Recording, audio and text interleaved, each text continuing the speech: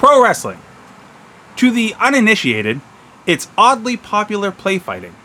Oddly popular play fighting that can be a little gay. But to those who know it and love it, pro wrestling is the epitome of the dramatic struggle inherent in competition, sports, and our everyday lives, while still being a little gay. But if you ask me, it's not the matches that make wrestling as awesome as it is. Sure, they're probably the most important aspect, but if that's all that mattered, then Ring of Honor would have been the #1 wrestling organization in the world 20 fucking years ago. No, it's the stories, and more specifically, the feuds. The rivalries between men and women which transcend normal disagreements and make that inevitable encounter that much more anticipated. Maybe a guy was being racist and then smashed a dude with a coconut. Maybe a dude accused another dude of having sex with his dead girlfriend and then simulated that sex act on national TV. Maybe it's just about Japanese shampoo. Who cares? We fucking care. Because today we're going to break down our favorite rivalries across the history of sports entertainment. It's our favorite wrestling feuds. This week on Nothing Good.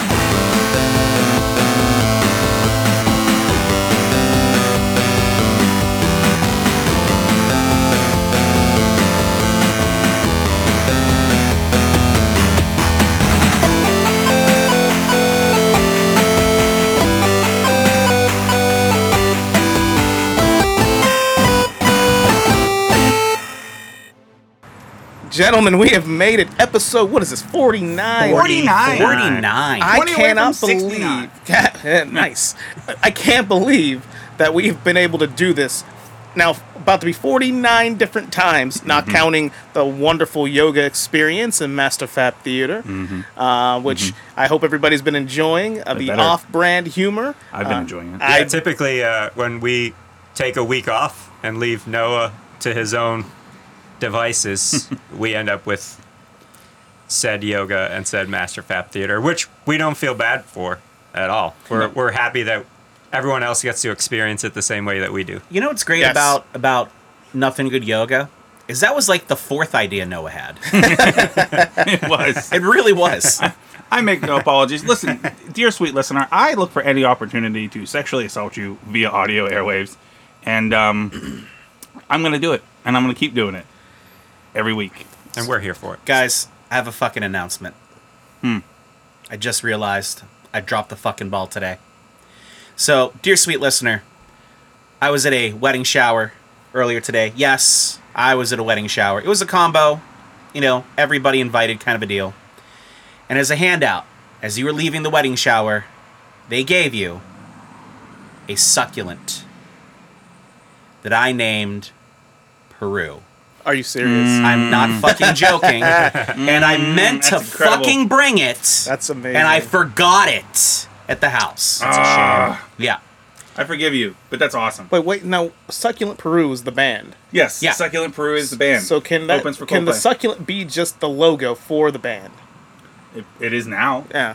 That should be on a shirt. It is now. Of some Speaking sort. of shirt, the Succulent Peru World Tour shirt is available on our merchandise store. Yes. None of you have bought it yet, but we'll get It's there. there. It's there definitely for you there. to stare at. So at this wedding shower, in which there were a number of my coworkers, including my boss was there, I had to explain to everybody why I was going to name the Succulent Peru. That was an experience. That sounds. That good. was. That's like all of a sudden. I can imagine. Yeah. They're like, oh, we can't put this on his employee review, but we should have. So, gentlemen, we're here to talk about our favorite feuds of all time, which I'm real excited about. But I'm even more excited about talking about what we're drinking today. Mr. Brown, what you pounding? Oh wow! And what are you drinking? Oh, isn't that the question of the day? So I am drinking a Mandarin and Mango Crush from Dogfish Head. It is deliciously crisp and citrusy. Sounds really good. It is quite tasty. And he was nice enough to share. So the rest of us, with the exception of Doc, is also drinking Mandarin and Mango Crush. According to the label, it's a crush cocktail reimagined into a citrusy sipper brewed with mandarin oranges and mangoes. Yeah, It is quite refreshing. And it delivers. it is. It is. It is quite refreshing. It is a good summertime beer as we are moving into the official start of summer.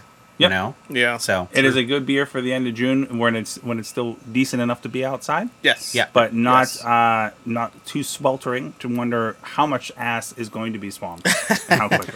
It's already begun. we. Well, I mean, I think my ass was swampy when you guys had me abducted in your basement for about 4 weeks when I first started That's recording standard. podcasts. that was in the fall. When you was just real passed hot down out there. due to loss of fluids, I sponged you down there just to keep you moist. You know.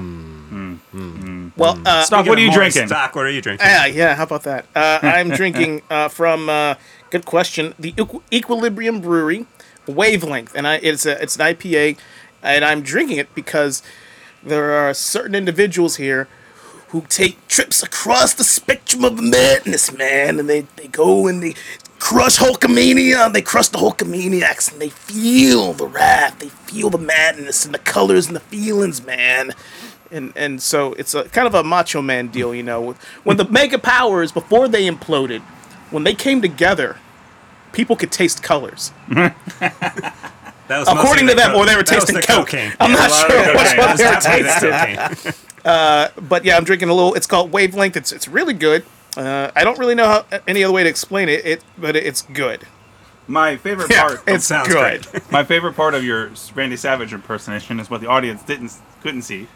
It's that you did the handshake. Dude, you from the gotta Mega do it, Powers man. Handshake in there. And then they basically like I don't know, they orgasmed together a little bit when they shook hands. They docked. It was the first on record of docking. It was. It's like terrible. I remember when I remember seeing that the handshake and everything, and it was like that time when we were the Catalina wine mixer, when Adam Scott and Will Ferrell are gonna hug each other, and they just don't quite know how to do it. And that's the same kind of a thing when Hulk and Macho Man were trying to get that handshake in, and just how long it took to kind of get it in there. Get in there, man. Cinched Oh in. yeah.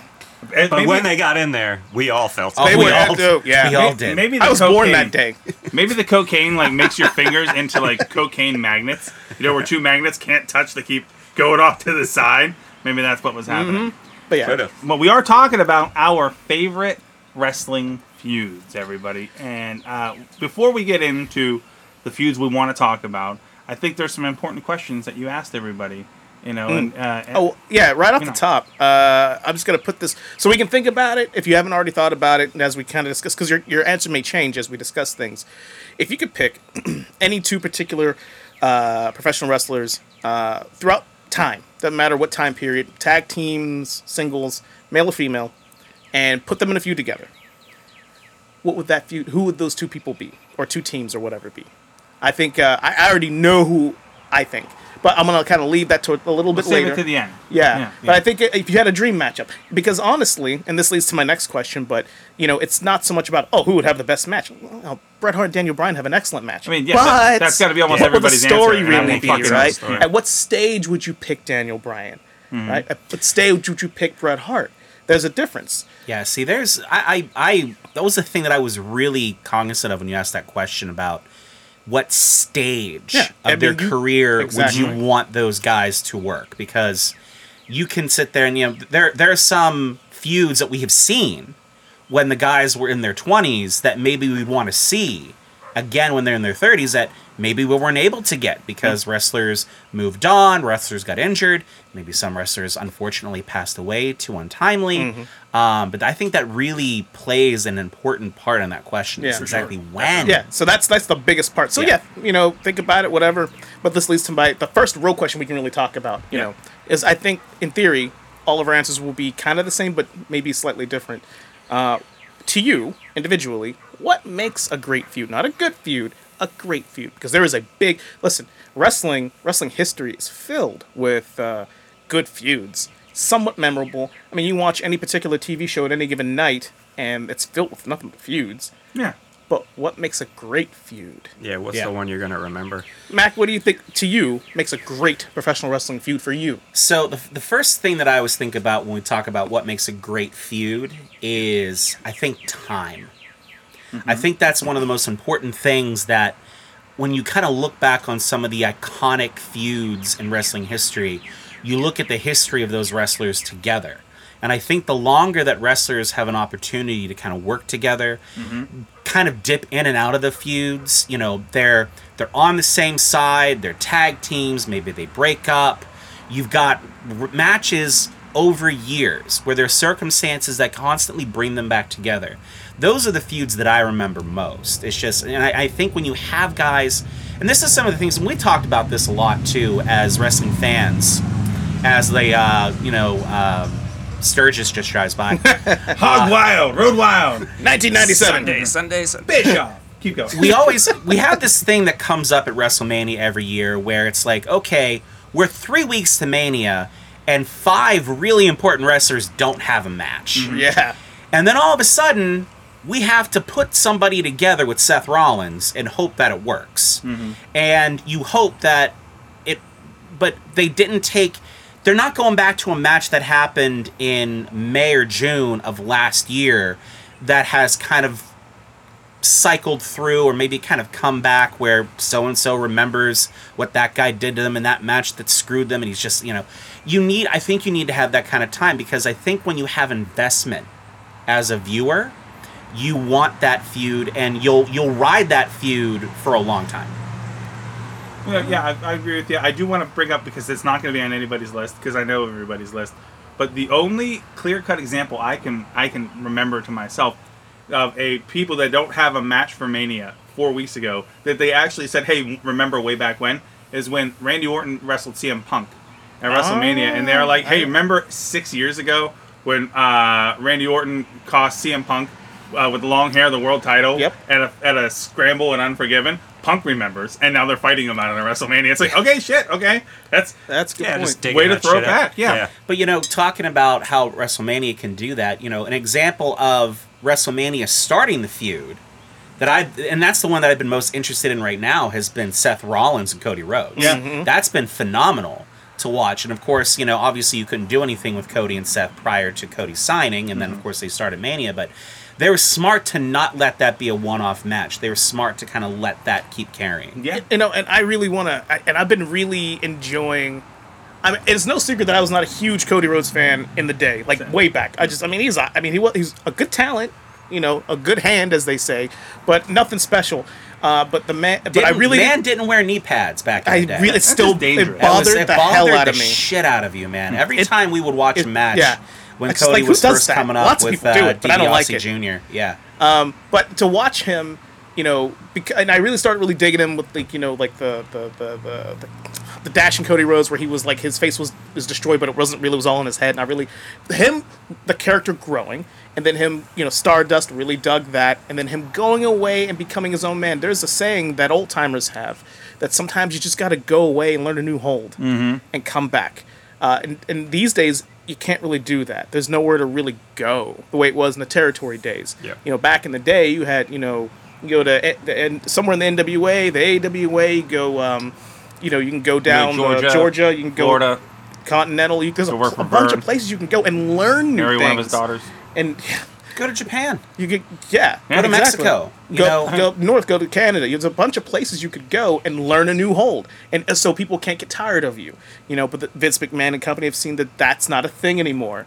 But Cody Rhodes was able to do that, and increases equity, increases value, and has become such a big star. And watching him have such great matches, and then with the whole injury and him still performing on the level that he did in a great match. It's unreal. Even with his stupid neck tattoo. God, the stupidest neck If it ain't the tattoo. knee It is pads, the worst. it's a Cody's, damn neck I mean, tattoo. and I'm gonna try my hardest not to take the piss out of Cody Rhodes, because this last couple of months has done nothing but impress me. Yeah. And making me change my tune about him. But he's still got to do something to fucking piss you off about himself. He's just like, because he takes himself so serious all the time. And I don't know how somebody could get up in the morning, roll off with their hot wife into a pile of money, look in the mirror and go, you know what I need? A stupid fucking neck tattoo. Do you know why? Looks like I got out of a quarter machine at a mall. You need that stupid fucking neck tattoo because of who your father is. Yeah. And there's never, if you're Cody Rhodes, that is is there a wrestler that has ever had to wrestle in a bigger shadow than he does in the history of wrestling? Not yet. I mean, Charlotte. Yeah, but Charlotte, though, She has the album because she's in a different gender. She's in a so- different. Yeah, Yeah, but I mean, because- I just mean in terms Yeah. of like, Yes. who's Like your legacy dad different. again? Yeah. Oh, the greatest yeah. of all time. Yeah. yeah. But But no, yeah. But Dusty Rhodes is more universal. I think universally beloved than Ric Flair. Oh, And then we get to- I mean, when yeah. you talking about beloved, I mean just in ring ability and just a legacy. I mean, and no disrespect to Charlotte, and no disrespect to Ric Flair. That's a whole separate conversation for another day because they are two different styles of competitor. So they don't get. But the American Dream didn't. He had two things going for him. One, he had the promo, and that was his main thing, and that's all it is. And two, he had that thing that not very many people ever have had, which is believable face comeback fire. Did you say baby fat? he did say baby fat. I did the Freudian slip. Believable Yeah. Baby fat. Yes. Yeah, believable. I mean, It was very believable. It just never baby left fat. him. It Believable. never It was left adult him. fat. Yeah. He kept it in a jar when he got skinny as he got older. But no, but I mean that's that real comeback, right? So it's an honest to God babyface fire and the promo skills, and that's all you needed. No, Cody's got more than that in his tank. But yeah, it's a big hurdle to overcome. Plus, So, Cody wants what his dad never had. yeah, Such a good story. And that's what and that's what wrestling fucking needs right now.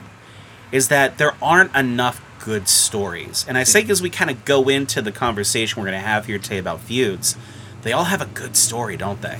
Oh, at Yeah, and least- that, the big thing about feuds is, so we have these guys who are super talented. They have larger than life egos and characters, but they can't get to the top by themselves. no, Like, can't do it. nope. It takes two to tango, and without a good story, you're not going to get the momentum. You're not going to get the love and the buy-in from the crowd that you need Right. to elevate from here to here. And that, I mean, being able to have that with the guys who are on our list that we're going to go through here in a few minutes, like that's what wrestling fans yearn for. Yeah. Right. You're right. I think for me, a great feud, and again, it kind of leads back to the feuds on my list. But to me personally, as a fan, what makes a feud great and not just good is there has to be equal parts a personal issue and a professional issue, right? There has to be personal stakes and professional stakes, right? So I mean, but sometimes you can get away with no, you don't have to One have or a the other. personal stake. You know what I mean? Like Hogan and Warrior, for example, were two baby faces who didn't necessarily dislike each other. They didn't get along necessarily, but but the reason they had their issue was the heavyweight title. Yeah, and I'm gonna go on and say, but I would not call that a feud. I'd call that a match and a program, but not a feud. You know what I mean? Yeah. Like, I mean, that's fair, but there was a lead up to it. There was Yeah. that. So to me, that's a feud. Like it's like they weren't shaking hands and hugging each other all the way up to the match. no.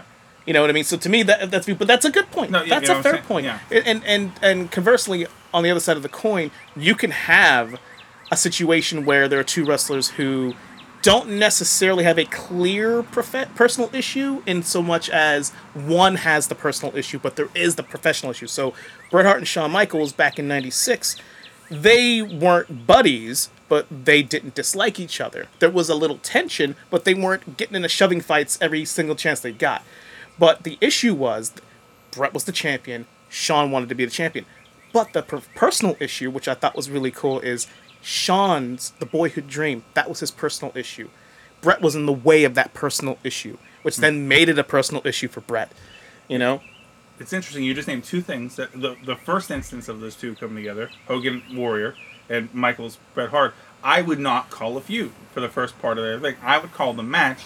But both of those things later had clear-cut Became feuds. great Yeah. feuds. Became great feuds because of that initial send-off. Yeah, it so led to really, that over time. where a run-in or a backstage assault or a personal program is the start for a lot of the feuds on this list that we got, those started with a match of two baby faces against each other. It ended up being fucking shenanigans. But yeah, I think that to me is what a real feud is. It has to have a personal and a professional stake involved that the two or multiple participants can elevate and make it their own. They can chew on. But what about you, Mr. Brown? So that's a really good thing. What makes a feud, a good feud, into For a you. great feud? For me personally, I would go in A and B. A is what you're enjoying in the middle of. It's the build up to the orgasm, right? And I think it's the promo. I think we've proven that you can have a program by two guys that aren't great workers, right? Or even good workers. But as long as the promo, either through someone cutting a straight up interview or just enough heat generated through attacks or going to someone's house and throwing them through the window, anything like that, right? That builds up that shit, and that's what you want to see. Because if it was just guy fights here, then they're going to rematch again, then they're going to rematch again, and not much happens in between, then it's a series of matches. Did anybody else get a visual in their head like I did when Noah said, the build up to the orgasm of just Noah with 2 battery clamps on his nipples, just like, fucking charge me? No, but I do now. Yeah. Or on the testicles, because earlier in my intro, I almost made a reference to Kane shocking the nuts to Shane McMahon, which I've never been able to unsee. But to me, it's honestly, here's the one thing that I think you can put on all of our feuds that we're going to show up today is the payoff. We remember lots of things are fun while they're happening, and then afterward you're like, it's like busted nut. You're like, I don't know what I was so worked up about, right? Yeah, the whole thing. But like, it's the great it's the great blow-offs that are excellent. Now, for example, I think, I'm not trying to I'm trying to purposely pick things that I know are not in any of our lists, right? It's very difficult because, spoiler alert for a few minutes, we got some good ones. We do have some good ones, right? Yep. But like, it's the idea that these things. Here's a great example: Shawn Michaels and Kurt Angle, right? Now that match build up, starting at a Rumble, and really Act 1 ends at WrestleMania, one of the best WrestleMania matches of all time. But the match, do you remember what the last match in the feud of that program is? Nope. Nobody does, do you? Because the build up was great, but you're like, well, puttering out the finish, right? But I mean, you could. There's a lot of other stuff. I'm trying, because almost everything else I've named shows up on our list, right? But I mean, here's a name that we very seldom mention, and we'll probably never ever mention again. But the Triple H and Benoit feud in the Triple H Benoit Shawn Michaels storyline. Do right? we have to, every time you say Benoit on the podcast, we actually have to edit it out afterwards? No, this isn't 2008, right? Okay. We're podcasts all over the place. Let's talk about Chris Benoit. I do have a mention of Chris Benoit as a part of my feud because he did just fucking dip his toe into it briefly. Just briefly. Just briefly. Just for a just second. A tip. Just to see how it feels. We're gonna promise to try to not make any references to that at any time. But so before my brain makes me do something I'm gonna regret and have to edit this, Jeff, what is your thing that makes a wrestling feud from good to great? Yeah, I think there's several layers. You have to have 2 guys that you care about. Layers. From a fan perspective, that maybe you like one, maybe you like the other, but you have to have some sort of emotional connection there in terms of the investment. The storyline is the biggest part of it, and as you mentioned, it's not just the matches and the bookends of the feud, it's what happens in between. It's like those small morsels of storytelling that they just drop in, whether it's interference in a match or whatever. But I think the payoff is it has to deliver on the back end. Otherwise, you're building up all this time and some of them don't pan out the way they should. I was just gonna say, man, there's an item on your list that you submitted that did not have a great payoff. Oh no, it's terrible. It's not But the a build great up payoff. for it is great. Because I have feelings about that. We gonna talk. Well, I think too, as I'm kind of thinking more and more about this, having the wrestlers in a similar stage of their career, being hungry, Also that's important. climbing. Yeah. I think having those guys being able to really push each other, but also complement each other because they might be similar in a similar stage physically, similar stage in their career and age, similar stage in terms of where they're on the card, and being able to use each other to elevate the feud. Yeah, I agree. that is 100%. Well, speaking of elevation, before we get into our list, so just to give the listener a little bit of inside baseball here, we tasked each other with coming up with 2 feuds apiece. So 2 of our naturally, I favorites. have 5. Yes. So, but undoubtedly, Oh, there's man. some honorable mentions. So I'd like to give the opportunity for us now to throw out some honorable mentions that we wanted to talk about. If you want to briefly talk about what... Why are you looking at me? Because you're 'Cause we there, know. and I know. Fuck you. Everyone knows. We know. We know. Yeah. Talk about it. Only thing I'll ask you, gentlemen, is that if your honorable mention shows up on somebody else's too, shut the fuck up and don't talk about it. I think that I works. think it's All right, fair. yeah. All right. I'll go real quick. I think my honorable, and it's funny how I didn't think there would be because I had a totally different feud in my head, and then I started listening to the Mick Foley's new podcast. Yes. and It is I good. listened to the first 2 episodes. It's excellent. It is. Actually, honestly, like, just, with Conrad, usually he drives the ship with these shows. Mick. And it's great. Yeah. I feel like this is great for Conrad because it's just like a day off for this dude. Well, Mick too is so fucking good as a storyteller. Well, yeah, he's a stand-up comedian. He does a stand-up show. I really regret that we did not go see him when he was here. Listen, that's why I got the podcast now, Yeah. so I can listen to him every week from here on in. But so he had an episode about becoming mankind, which I highly recommend anybody who listens to podcasts, who likes wrestling, listen to that episode, listen to his show, and it was really interesting listening to. And I read both his books, so I already had like an idea of what it was like becoming mankind. But really listening to him talk about it was really enlightening. But anyhow, Undertaker Mankind is my runner-up. I think up until that point, I'm pretty confident, unless my memory has failed me, nobody had really humanized The Undertaker like Mankind Nope. did. You're right. Like, at all. So that I went back, because I remembered, like, I was so into that feud, and I forgot that I was into that feud, because it was so long ago.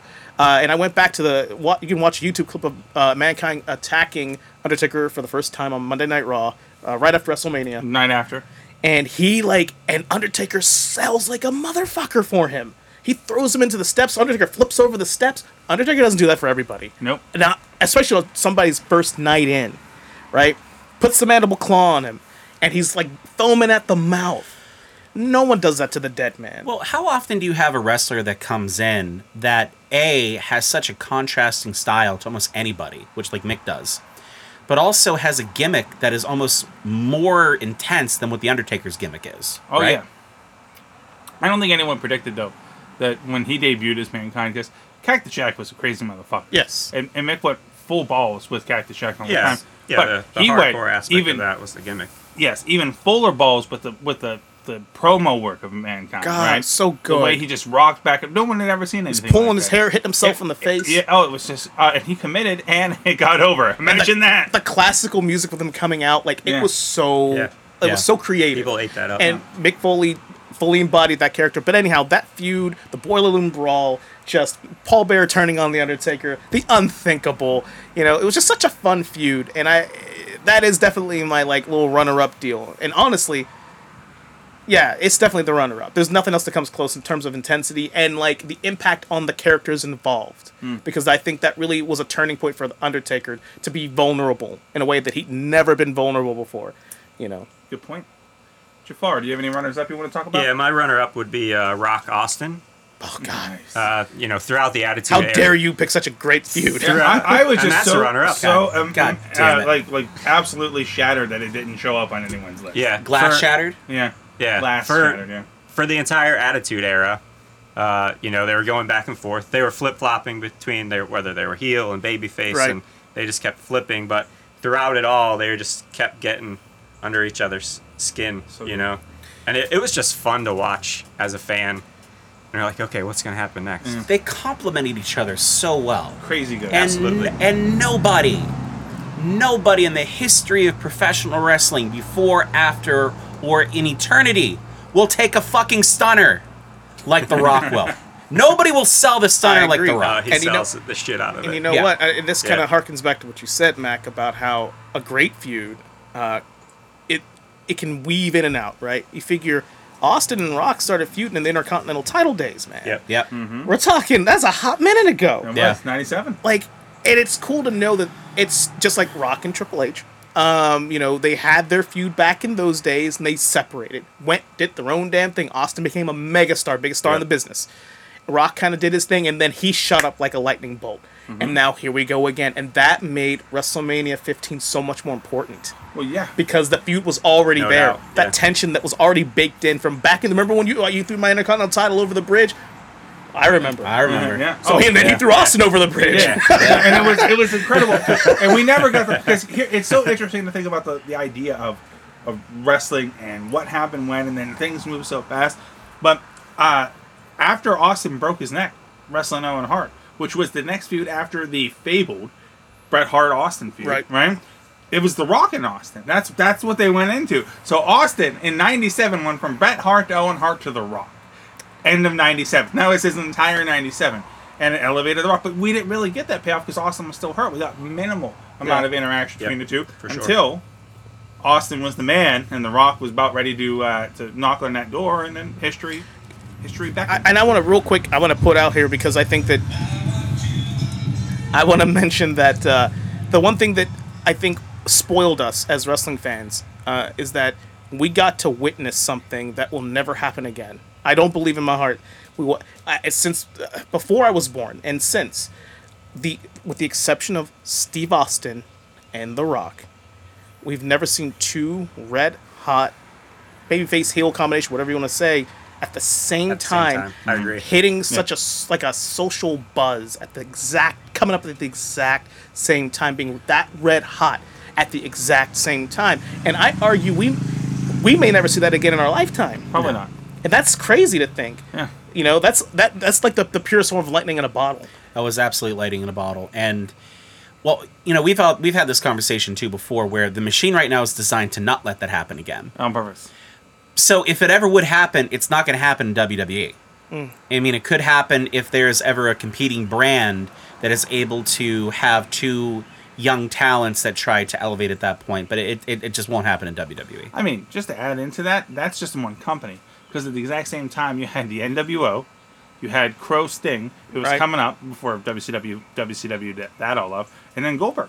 Yep. Right? So you had 4 to 5 absolute top market properties. And then right on the wings, right underneath that, was fucking D-Generation X. Yeah. You know, cultural phenomenon that was. So so much happening in like So 97, much 98. in that whole era. 97 was such a good year. It was a great time to be a wrestling fan. to be a wrestling so good. fan. It's still good to go watch it back. So, Max, slap down those honorable mentions. Whip it out. Roll it out. Tommy Dreamer versus Sabu. No, I'm kidding. I mean, I would have bought it. Raven. I Dreamer thought you was gonna Raven, say yeah. Yeah. Jerry King Lawler and Doink the Clown. Yeah. No, I'm gonna go with. I'm gonna give the ladies a little bit of credit here. I'm gonna go Sasha Banks and Charlotte Flair. Great feud. I think I mean there was as the women's revolution happens, you have these two who are clearly ready above everybody else, and once they break through, now what do you do? Yeah. And it was Charlotte and Sasha. I mean, every pay-per-view, they were giving them another gimmick match. It was Hell in a Cell. It was Steel Cage. It was, Lumberjack. I mean, they gave them basically the list and said, okay, for the next 8 months, you're checking every box. First women to do this. First women to do that. And they were putting on great matches. They were putting on great matches. And, at that time, when it was really them, Becky wasn't quite... She hadn't got there yet. She hadn't got there yet. The steampunk thing wasn't... people liked it. She was destined She to had be not become the man. No. She had destined to be the Ricky Steamboat babyface intercontinental level of the women's division. Absolutely. Always the bridesmaid until she broke her nose and became the bride. But right? it Right. worked. Yeah, Oh, God. honestly. Yeah. But see, then, too, like, if Becky was there with Sasha and Charlotte, we don't get the man. Nope. No. Because she needed that did. that chip. But I think that's another thing about why Charlotte and Sasha were so important. Because, Alexa Bliss was still coming up. You had that undercard group of about 7 or 8, women that were just getting promoted from NXT. And they carried that momentum from the women's revolution to let the rest of the wrestlers kind of bring their game up to the level to where they could start getting in. Because, even though you had your horsewomen, Bayley wasn't quite the performer yet. Yeah. She was still too baby-faced to kind of really take control. So, and they worked great matches. They really did work great matches Absolutely. together. So I'm going to give Charlotte and Sasha their due. They had a match on Raw, which I believe was Sasha's first or second time winning the belt. It was in Pittsburgh, right? Yeah, it was like a 22-minute It main was. event on Yeah, Raw. it was a hell of a It was match. one of It the one of the first women's matches since Trish and Lita did it years later to main event Raw. It was fucking awesome. And the crowd was hot. The crowd was into it. They They were were doing into an it. excellent job. And it was new. It was fresh. So, who else Yeah. is on your list?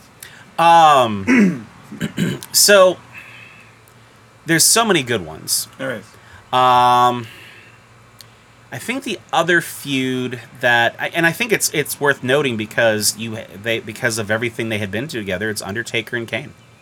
Okay. It's great. Brothers feud. of Just Destruction. the Brothers of Great feud. Destruction. Man, dude, WrestleMania 14 when that happened. Oh, so cool. But to have two guys of that size Because usually if you are a wrestler of that size, the unicorn was Taker. Nobody can move like him. Nobody could work like him at that size and be believable. And then, we get Kane.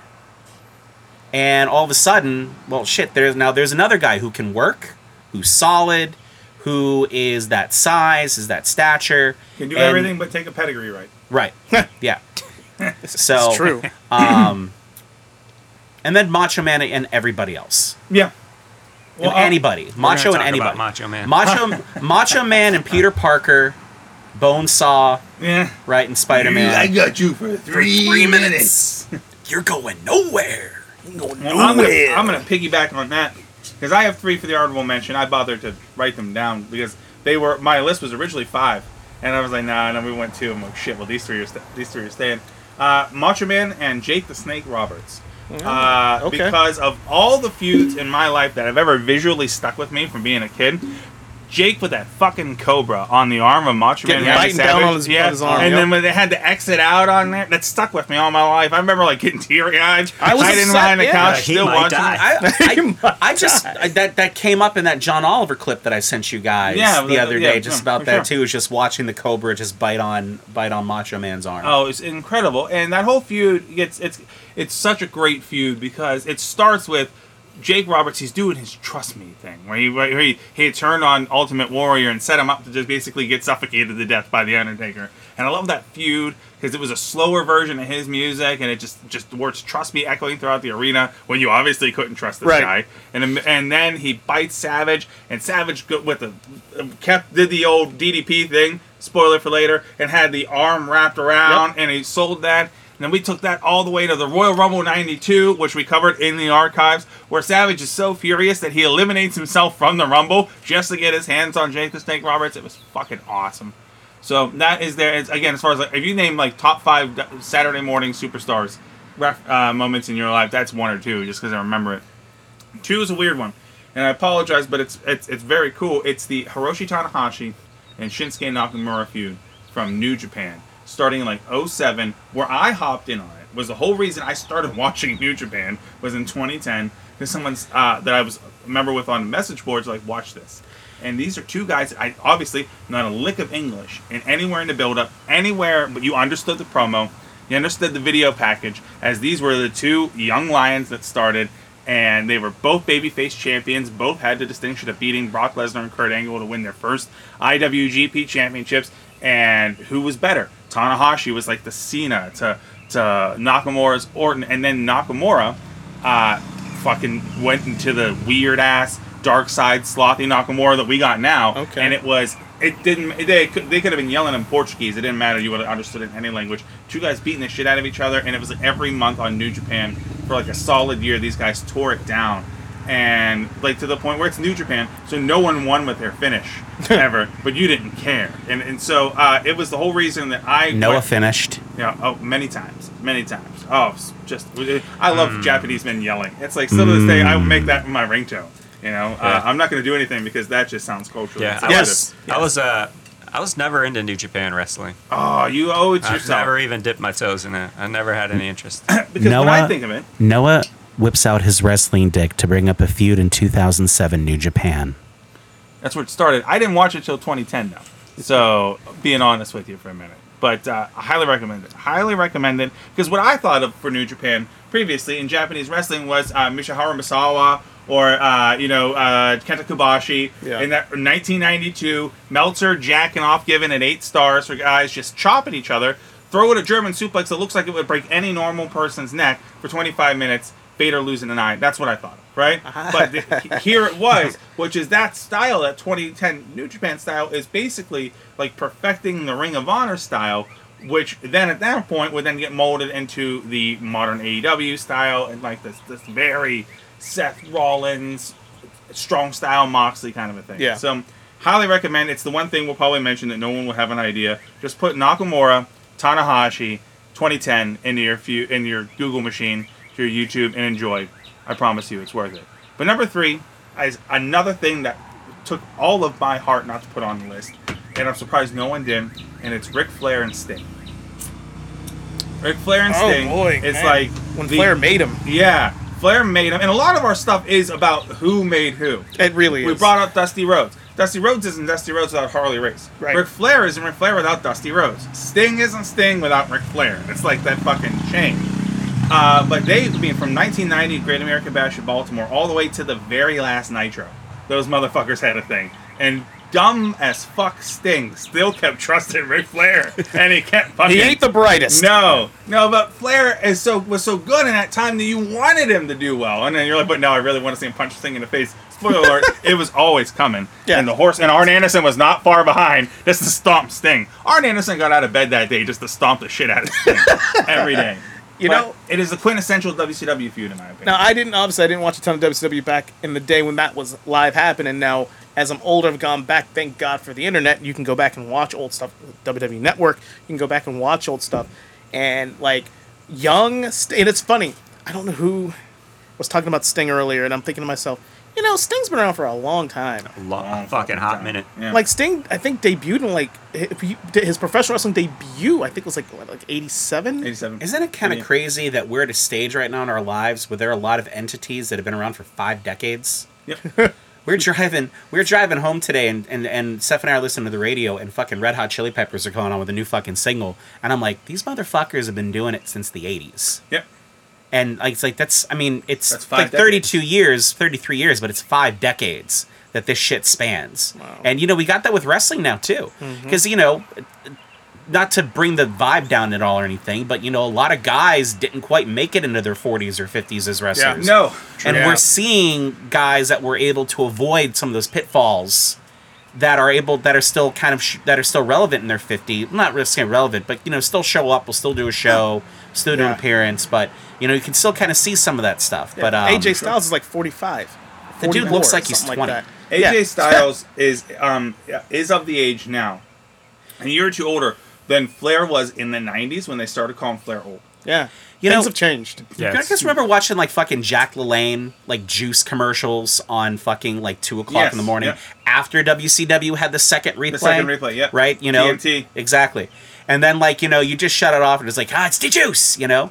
And like you see this gray-haired like 65, 70-year-old man who's fucking chiseled. Jacked, yeah. Yeah. That's gonna be AJ Styles and Randy Orton, Probably. and like because they're gonna keep fucking wrestling until like they have to drag him out of the ring. Well, I mean, to just be told, Randy Orton getting the diamond cutter and eventually getting to the point where his style never really led itself to doing much anyway, but to the point where all he has to do is just be limber enough that once every 6 months or a year, he just hits an RKO out of nowhere, and he's doing it now. Most Out of the of guys nowhere. bump for him. He just catches them and falls. He could do it until he's 75, 80 years old. And the crowd fucking eats that shit up Loves every it. time. Loves Well, it. Why wouldn't you? Because somehow you perfected the diamond cutter even more to make it a Right. fucking meme. When now. he fucking wrestled Seth, and Seth went for the curb stop at Mania, and he just fucking jumped up and Oh yeah, Caught him. and he was so Caught him proud of with the himself RKO. that he Oh my forgot God. to cover him because everyone was as soon as he Yeah. he's like, "Fuck yeah!" Oh shit! That was awesome. It's awesome, definitely. And I think when we inevitably start getting deeper, because we popped our cherry on the Undertaker, but there are guys to do standalone episodes. Oh, on. absolutely. We talked about doing a Hogan one for better or worse. We got to do Cena. We got to do Orton. Flair. Gilbert. You know, we could do Gilbert. You know, I thought about. I'm gonna go. Honestly, I almost got you a cameo from Gilbert.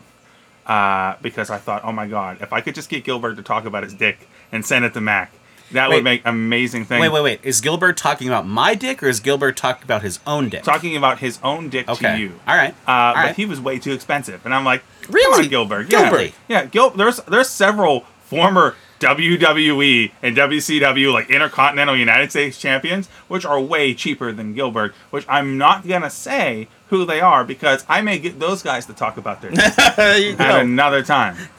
Okay. So wait, now do you have any more on your list? No, Was that that was just it? those three. I basically just read off my 5. And I'm just so surprised no one put Flair and Sting, but it makes sense. Well, One last watch thing it. I wanted to say about that feud was so fucking personal and so intense early in the stages that RoboCop had to get involved. All I'm gonna say, which we will fucking do that show. RoboCop and WCW, Capital Carnage, 1991, a show that's also synonymous for promoting a main event, and which is an 8-man tag that only 2 guys ended up being on the show. Still, we got RoboCop though. It was very WCW of Very work. Worth it. Is this Halloween Havoc part 4 It could be. when we get into this. We get into the Oh, God, I RoboCop. can't We talk remember about that anything. pay-per-view for 75 days before we actually God talk about the damn. monster trucks at the end. I'm just going to go ahead and spoil something for everybody. We're going to be doing Halloween Havocs until this show stops. So many of them. We started And none of at them are good. 95, which means we have Halloween Havocs before and many after to do every October until you people file a restraining order against us. Yeah. No You more tell us Halloween to stop. Havocs. All right, so let's get to the bread and butter. Let's get into Meat it. and potatoes. Yeah. The sex organs of this episode. Yes. Yes. Let's do that. Let's Yeah. do that. Who wants to start? I'll go. All right. Mac will go. All Now, right. so let's talk about how we want to do this here. Now, am I going to say a feud, and then Jeff's going to do one, then her? Are we going to go Let's round go table round one table. each? Let's go round round table. table. Number 2 and then number I'm 1. going to go ahead and start with my number 2. Perfect. Which was my number 3, but my number 1 is also Jeff's number 1, and I didn't want to go ahead and do the same thing and have talk because we'll talk about the feuds anyway. You can just so reinforce it when I it gets switched to it his- around. So steal his thunder. That's kind of when you said, "Do you have any other honorable mentions, Mac?" And my brain just fucking froze because it's like I did 4, I didn't do more because I always get shit when I do more than what's supposed to be allowed. Yes. And this Dude. time I decided not to do it. Then you fucking called me out, and I'm like, God damn it, who can I fucking say? Quick. Mae Young in the hand. Hey, young man. China and Mark Henry. I was actually just gonna fucking say China and Mark Henry when you said that. No, the other honorable mention I should have said was fucking Rock Triple H because Oh, it's my, God, yeah. one of my favorite Intercontinental matches of all time was watching that's those so much guys. fun. Talk about if you didn't have a fucking payoff, and that bothers me to this day. Well, no real payoff. It did, but it did. But it didn't. When your payoff's a backlash, it doesn't count. No, the payoff. It's because they didn't want to fucking pay off. Like Rock decided to become a movie star. Yeah, like, and I mean, like, they didn't- Triple H decided to own fucking WWE. They never got so it like just one more got- go around to like really They teased cement it the too many legacy. times. They did. Really, you think the most? If they'll probably retcon it, that their big payoff was the Iron Man match. That was the debut of the American Badass Undertaker. That match was right? not great. No, it was not good at all.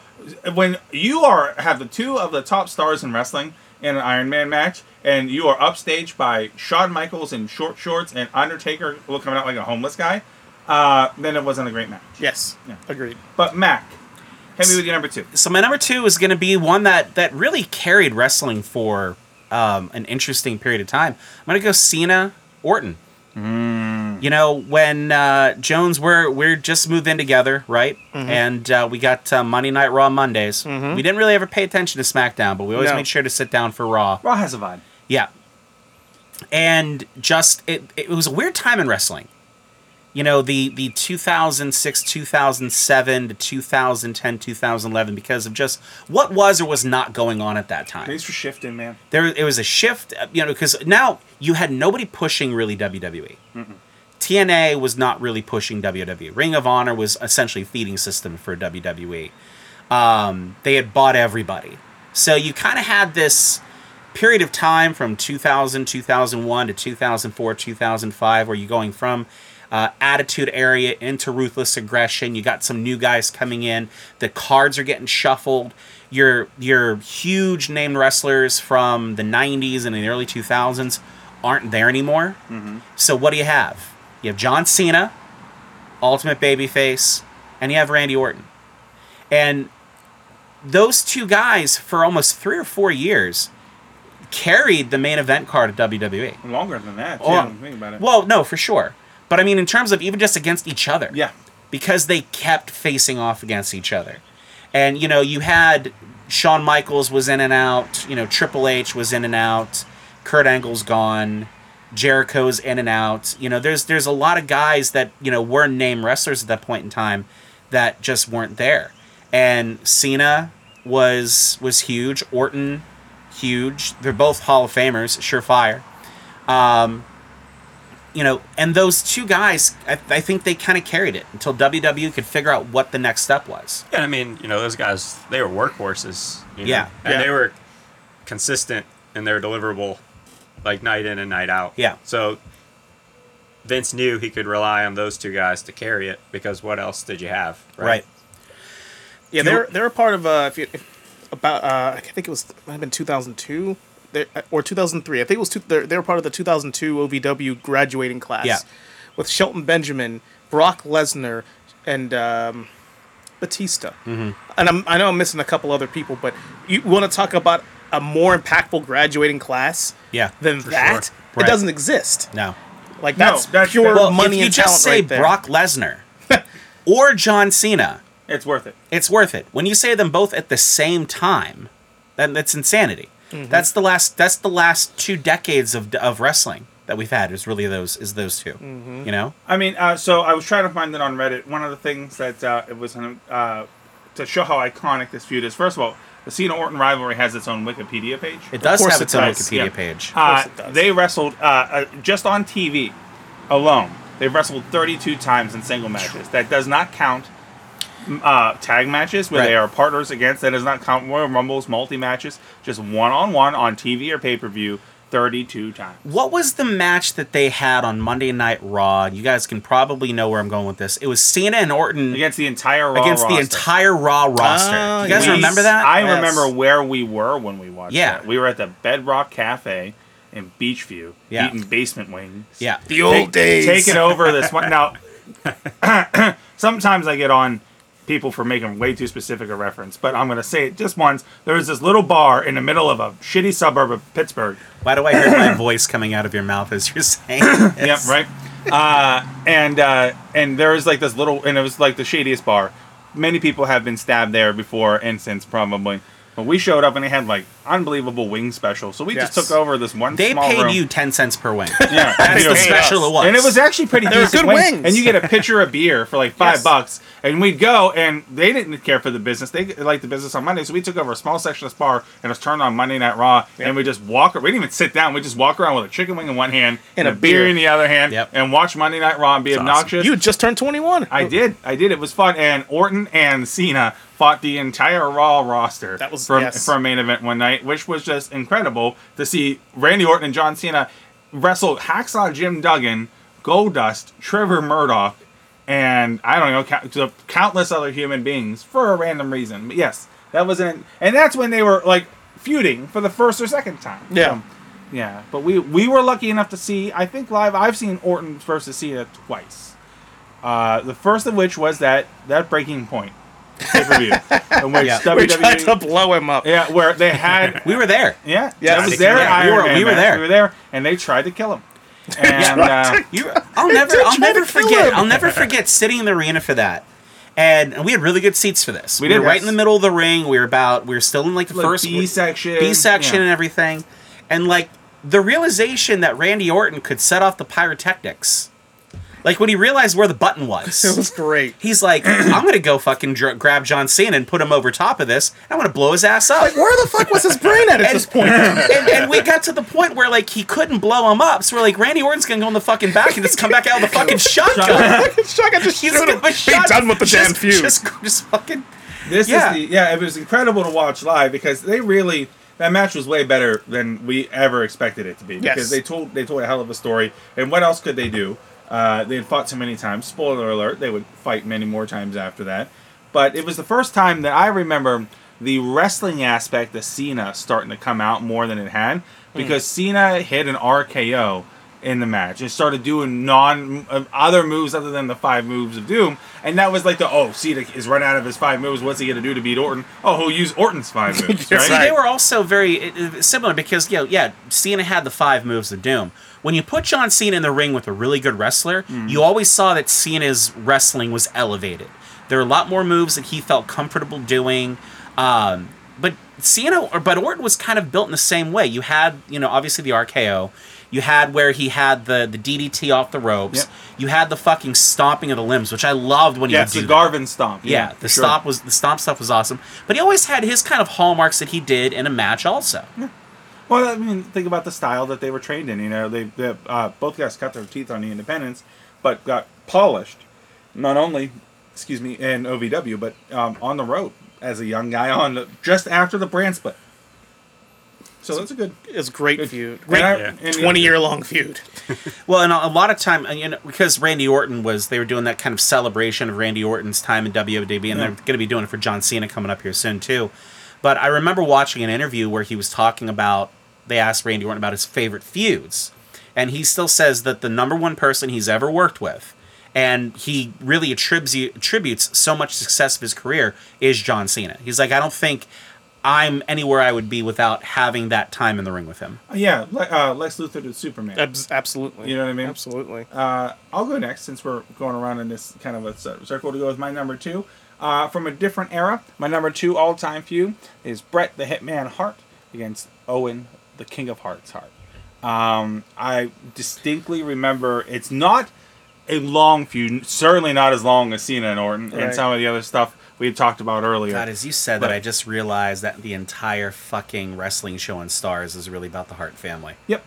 I didn't even fucking put those things together until you just said that. That's the heels, right? Heels, because they're the Spades. Yeah, there you go. Of course, motherfuckers. Come on. It's a great fucking... I'm sure it does. You guys haven't had a chance to watch it yet, and watched it. I've said this to each of you. We're gonna have a fucking day where I just have you come over and we binge the first season, which is like 6 episodes. The show is so fucking good. I hear good things. It really is. I do listen to DDP and Jake Roberts' podcast, and they talk about that show a lot, and I think it's mostly because Paige wants to be on the show, so he keeps bringing it Well, up. because there've been at least 2 or 3 legit professional wrestlers, Being on Hall of Famers that they've had just kind of do a couple little cameos in the show. But it's phenomenal. It's wrestling oriented. I will watch it. I went and saw Nacho Libre in the theater, so I've never been to talk and turn my nose up about anything. See, but Bret Hart and Owen Hart, it was such an amazing story because you didn't expect it at the time. Because Bret Hart, and I think this is a theme for all of his career, is that he is unreasonably talented. The best to ever do it, in my opinion, between the ropes, right?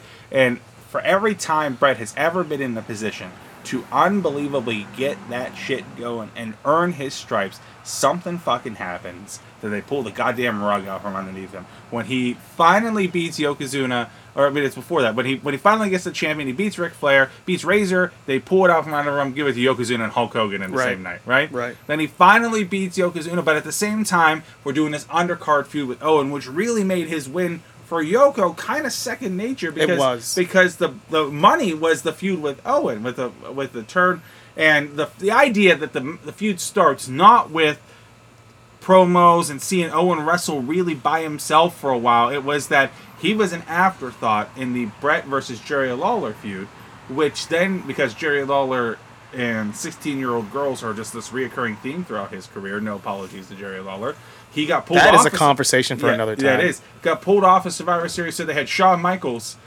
lead a team of random-ass people, and the only person that gets eliminated from that match is Owen Hart. So when everyone's celebrating at the end, Owen's all upset about it. Squashes it, because that's what brothers do.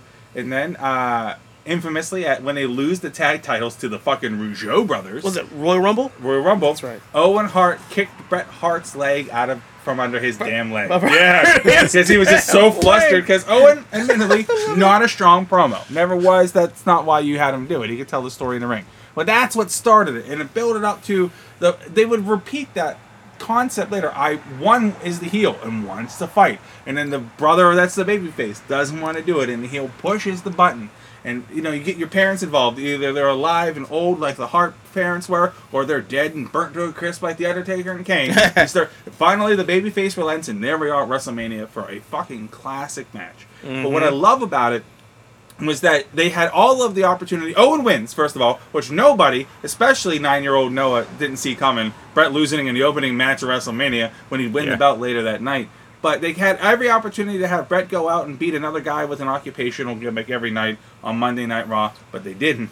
They stuck. They gave Owen the King of the Ring, which set him up as the number 1 contender to one of my favorite steel cage matches ever. SummerSlam. It's probably one of the best steel cage matches ever. Easily. Oh, it's so good with the big blue steel cage that does not give a fuck about your feelings. That superplex off. No. God, do you see that clip? And you know they felt every bit of that impact. With that hard concrete ring on that big blue steel cage, and they fucking tear it down at SummerSlam.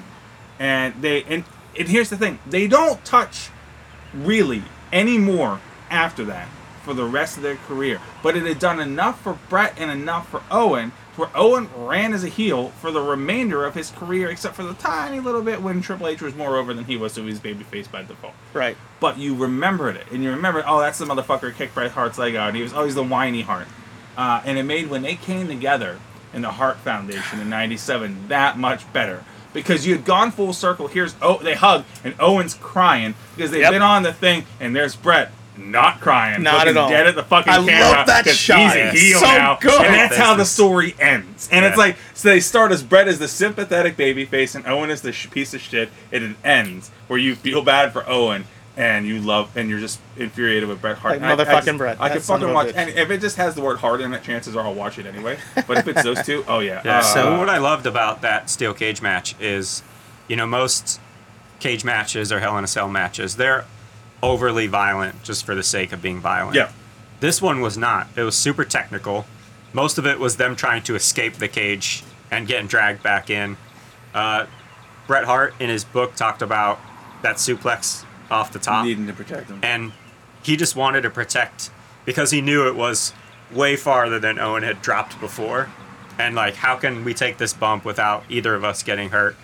And that sharpshooter reversing to another sharpshooter is like one of the most magnificent reversals ever. And it was so just brilliant. like the payoff, because like you want to see it, but at the same time you're like, they're brothers. Like, Right. I don't want them to kill each other, but I want the Hitman to win. You want Bret You to do. win. I Yeah. mean, And in true, it was so well done. so, and in true fashion to what I just said about Bret Hart, that still wasn't the main event of the goddamn show. Yeah. The Undertaker versus the Underfaker was the match that closed Wow. the goddamn show. Yeah. Because Bret is the champion in a actual blow-off match and a second biggest pay-per-view of the year in Yeah. a gimmick match against the person he wants to wrestle most in the world, and guess who's not going on last? Fucking Vince taking a shot at Bret Hart. I can tell you with complete certainty, there's like a short list of like WrestleMania matches I've watched more than 10 to 15 times. WrestleMania 10, that opening match, Bret and Owen, I wouldn't say I'd study it, but I would just watch it so intently because it's like watching two masters at work.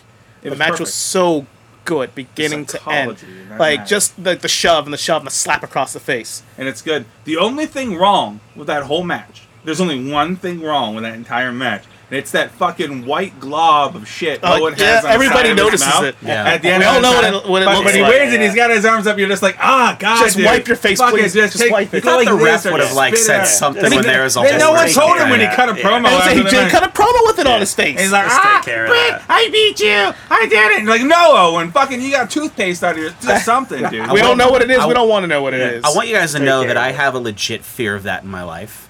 Like a real legit, like in the like in my bones of having something on my mouth and nobody telling me it's there and like going through the day. That would be terrible. I wipe, like if I'm at lunch and everything, I wipe my mouth like 7 more times than I probably have to because I'm just paranoid that there's a little glob of fucking mustard from my ham sandwich Something right there. that's just kind of sitting there and nobody wants to tell me about it because of fucking Owen Hart. Yeah. That makes Because sense. of Owen Hart. Because of Owen. I- His legacy lives on. I will definitely say that was a solid choice for a number 2 for Christ's sake. Yeah. And so we're going my You Yep. up next. You're up. So Do it, Doc. So we'll get right into it. Diamond Dallas Page and Randy Savage, which was one feud of the year, if I recall 97. correctly. Feud of Yeah. the year. In the same year that Hart and Austin happened. Yeah. Well, and and- Survivor Series 97 happened. And I'm just gonna put this shit right there. Listen, my favorite feud of all time is Bret Hart and Steve Austin. That is my favorite. It is, but we're not talking about it today. cannot. We because can't. we're not talking about it today. There's an entire episode. I must entire go series default to covered. Yeah. there's A1, there's A2, then there's Steve Austin, DDP and Savage. It was personal. It wasn't very professional. It started professional initially because the professional aspect of it is WCW versus NWO, right? Yep. DDP had been approached by the NWO to join up, and he kind of diamond cutted, I think, Scott Hall and threw Kevin He Nash did. out It of the was ring. beautiful. Which, for the record, no one was doing that to the NWO at that point. No, yeah. Didn't they have like a light blue NWO T-shirt? Wasn't there like a shirt floating around like at that time about Light what blue? it would? Because That was DD, You think about BWO?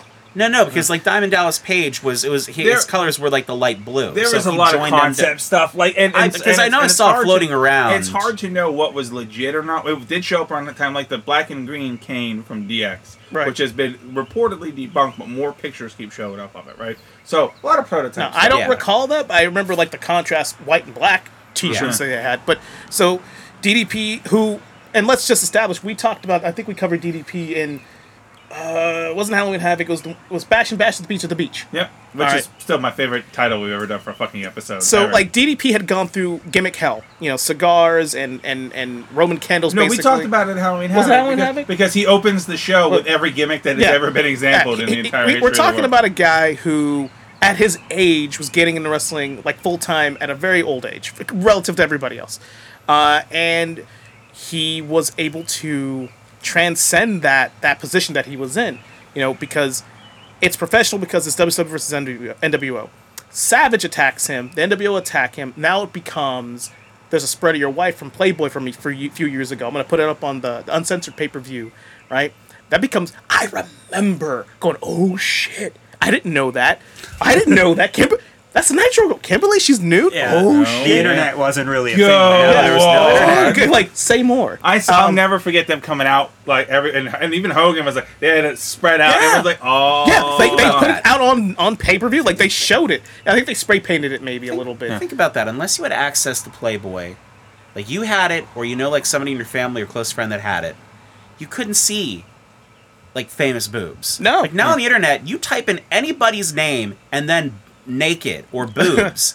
There's like 50 images now. 35 No, we of them are recommend doing fake. this in your incognito browser for the sake of all things. Yeah, Yes, for sure. Yeah. Save The So- event that you have your Google accounts linked to like your personal browsers and stuff. No, Don't do it at work. You would No, think it don't would do it at work. You think it would On your phone, stay maybe. that Well, personal then. No, it gets even more personal because now they assault Kimberly. They spray paint spray her. paint her back. Like, listen, you don't touch another man's wife. You don't do it. No. And now it's beyond just personal. Now DDP wants to kill Savage. Yes. You know and, what I mean? And he was the perfect guy to do that because the NWO was super hot at that time. Very. Right? And this is, and I just want to piggyback on this by saying this is my favorite feud on our list to hear people talk about, like shoot stuff on. Whether it be DDP or Nash or when Hall was with us or Bischoff. Everyone talks about this because it's so fascinating to me that here's a guy that never should have made it. Nope. And was Yeah. and they insert him in the middle of one of the hottest feuds, and the one guy who wasn't really doing much in that thing was Randy Savage, and it just clicked. It clicked as two guys, and it was the last great feud of Savage's career. Yes. And the first great feud No, of DDP. it put him over big time. It made him. It made him, and it it kept Savage relevant until Savage was on the way Couldn't out do back it to Raw. anymore. Yeah, Yeah. couldn't do it Yeah. anymore. Savage, I mean, now Randy Savage, from my money, is easily, count on one hand list amount of guys who were the greats. Yeah. Everything that he did had some meaning to it. But in 1997, Randy Savage had joined the NWO, and he was kind of like you said, floating. He was there, but he wasn't doing a whole lot. He was there, first of all, because he's Randy Savage. Second of all, they want that Slim Jim money. Oh, Right. Yeah. Where Randy Savage goes, Slim Jim went. Right. And 3, he was too big not to have, and it had just enough show. Like, why would I? Everyone knew Yeah. what they were doing to Give him something WCW relevant guys. to do. Yeah. Like they were making every WCW guy look like a piece of shit except for Sting, and you can only have one Sting. So what are you gonna do? Well, fucking turn him heel. He's already wearing black and white anyway. Give him Right. a even more ridiculous cowboy hat and send him fucking out there. That's all you got to do. Now the two of them only wrestled a few times. It's not like they had like a feud that lasted 2.5 years. I think they might have wrestled one-on-one matches 3 or 4 times maximum. I think their blow-off was at the Halloween Havoc, I'm pretty sure, that year. But their first match, which was Spring Stampede, 97, was their first match, and that's the match that Savage put him over. And he had no business doing it. No- had no reason to no do need it. to. He not only put him over, he put him over like $1 million. He took his finish like a champ. And Yeah. stay Right. down for it. That's And what watch that bad. Like if any other person in any other era, he drops him with it and waits that long, they kick out. Yep. But he didn't. I mean, at that point, I remember I was already on the DDP train before this because I was like, dude, the Diamond Cutter was getting over. Like, I don't know if I'd ever seen a finish get over so organically like that since. Nope. Yeah. Like, at all. I remember Well, I was Maybe just the RKO. Yeah. the Diamond Cutter, right? Yeah. So, No, it's the RKO. The Diamond Sure. Cutter starts with this. oh, You know, dear sweet listener, I just kind of did Like the diamond this. shape. The RKO does not. well, Wait a minute. Can we just also acknowledge the fact that DDP sued Jay-Z over that hand signal? I did not know I that. didn't know that. He did. Guess who won? Jay-Z. Yeah. You that's hilarious. Well, I remember like being in school and like and Gib, our midnight listener, will attest to this. We would like run up past each other and just give each other a Diamond Cutter out of nowhere because that was the gimmick. One mistake. That's all it takes. Bang. Diamond Cutter. So it was fucking so love over it. with us. We're punk kids from Pittsburgh. It was over all over the world. Yeah. Yeah. And like and I'm not gonna like repeat the whole story, but you can look it up on YouTube. Like DDP talking about the night that Savage put him over, and Savage is tying his shoes, and they're like, what are we gonna do Arn tonight? Anderson's the one to ask him. And Yeah. he's like, I think I'm gonna take the cutter tonight. And DDP looks at him like, huh. And Arn Anderson's like, From you know me? what he just What? said to you? Yeah. Which is like that old school wrestler's like, he's going to make you. And DDP's like, fuck yeah. And it was work because DDP and Randy Savage are two guys that are well known for being dudes that like to go over everything in an Yeah. era where nobody went over anything. Yeah. They're like, let's call it in the ring, brother. I don't know. We'll fill it out there. We'll see what DDP would come to people and it would frustrate them with books and pages of what he saw the match as. And Savage loved to talk about it because he didn't trust anybody. They each had, DDP was unsure and inconfident, and Savage didn't trust anybody. But what it meant is they were both on the same motherfucking Yeah. page Yeah. for every step of that way. And the aftermath of this feud is the taped ribs that everybody remembers. to this day, he still has tape He ribs. sold the shit out of that still. the crutches across the ribs, the beat downs, and I can't remember the name of the pay-per-view after that where they had like the false count anywhere match, or was that Halloween Havoc actually? Yeah, They had that was the false- blow off. Was the And Halloween just up until that point, I'd never seen Savage so violent. No, he was everything you wanted him to be from being the Macho King, but that he couldn't be because Vince McMahon didn't want him to terrify people. They didn't want him to pay, and this is very true for a lot of those heels. That's why they cut the balls out of Papa Shango when it was starting to actually get over, was they wanted people to pay enough to hate you, to see you get your ass kicked, but not to be so terrified that they wouldn't pay to be in the same room with you. Which is why they stopped, like when Warrior started having the spasms and I throwing up, remember that. and that was sick shit, and it got over real well to where little kids were crying in the crowd, and then he's like, no, we can't have you do this. We're gonna have you're gonna drop the smoke, you're gonna drop the voodoo hat, you're just gonna run in, you shake a little bit, May shake a little maybe bit. shake a little bit, and yeah, cut the So balls then right how out. does the Fiend happen? Well, because Vince learns that money talks, and years have changed. Look at the Boogeyman. You think he would ever let someone eat live worms God. every week on TV? Good protein. I don't miss that. No. Yeah. No. You know what, All though? right. I gotta respect the Boogeyman just because I like anyone who's like, listen, I'm gonna give you something shitty to do and get it over. And they're like, all right. And even though it's fucking awful and no one should ever have to do it, and I would rather get my hair cut by Brutus the Barber Beefcake for $20 than get paid $200 to eat worms after getting squashed by the Boogeyman. Yeah. The dude made it fucking work, dude. He did. He did. Do you guys know that I got a tomato plant? It's a beefsteak tomato plant, and I've named it Brutus. That's very nice. Yeah. I bet you that thing will actually get over. Actually, you know what? If that thing, Brutus if the that Barber thing, Beefsteak. yeah, Yeah. if that thing gets Nice. over, all of a sudden you can't find it and it's there just trying to leech off of Hulk Hogan, then you know what's going on. What's great is nobody in my family knows why I named it Brutus, but you do.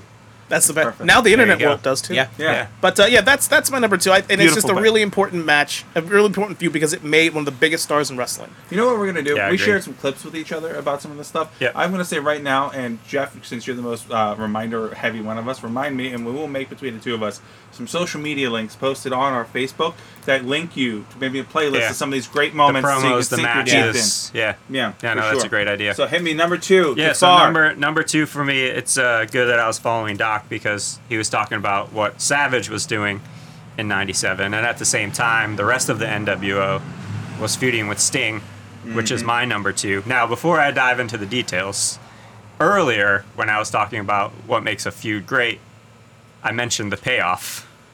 This Well. particular feud had no payoff, possibly the worst. The worst. payoff God. The out most of any WCW. feud. The most So WCW. botched finish of any pay-per-view that I can recall in recent memory. But so my number two is Sting versus the NWO from '96 to '97, the very end of '97. Yeah, when, they waited. Yeah, December 28th of '97 to be exact. That was So- the heat on that was fucking incredible. Yeah, so Oh my so God. it started Another world. from the inception of the NWO. It was Sting, it was Luger, it was Savage against the Outsiders and the Mystery Third Man, which we all ended up knowing was Hulk Hogan and the birth of the NWO. NWO was fucking red hot So at hot. the time. You can never explain it to somebody who didn't live through Yeah, it. yeah. It's there's a lot of moving parts there. So leading up to Fall Brawl, fake Sting, which was part of NWO. Yep. They put together a video package of Luger getting attacked by fake Sting.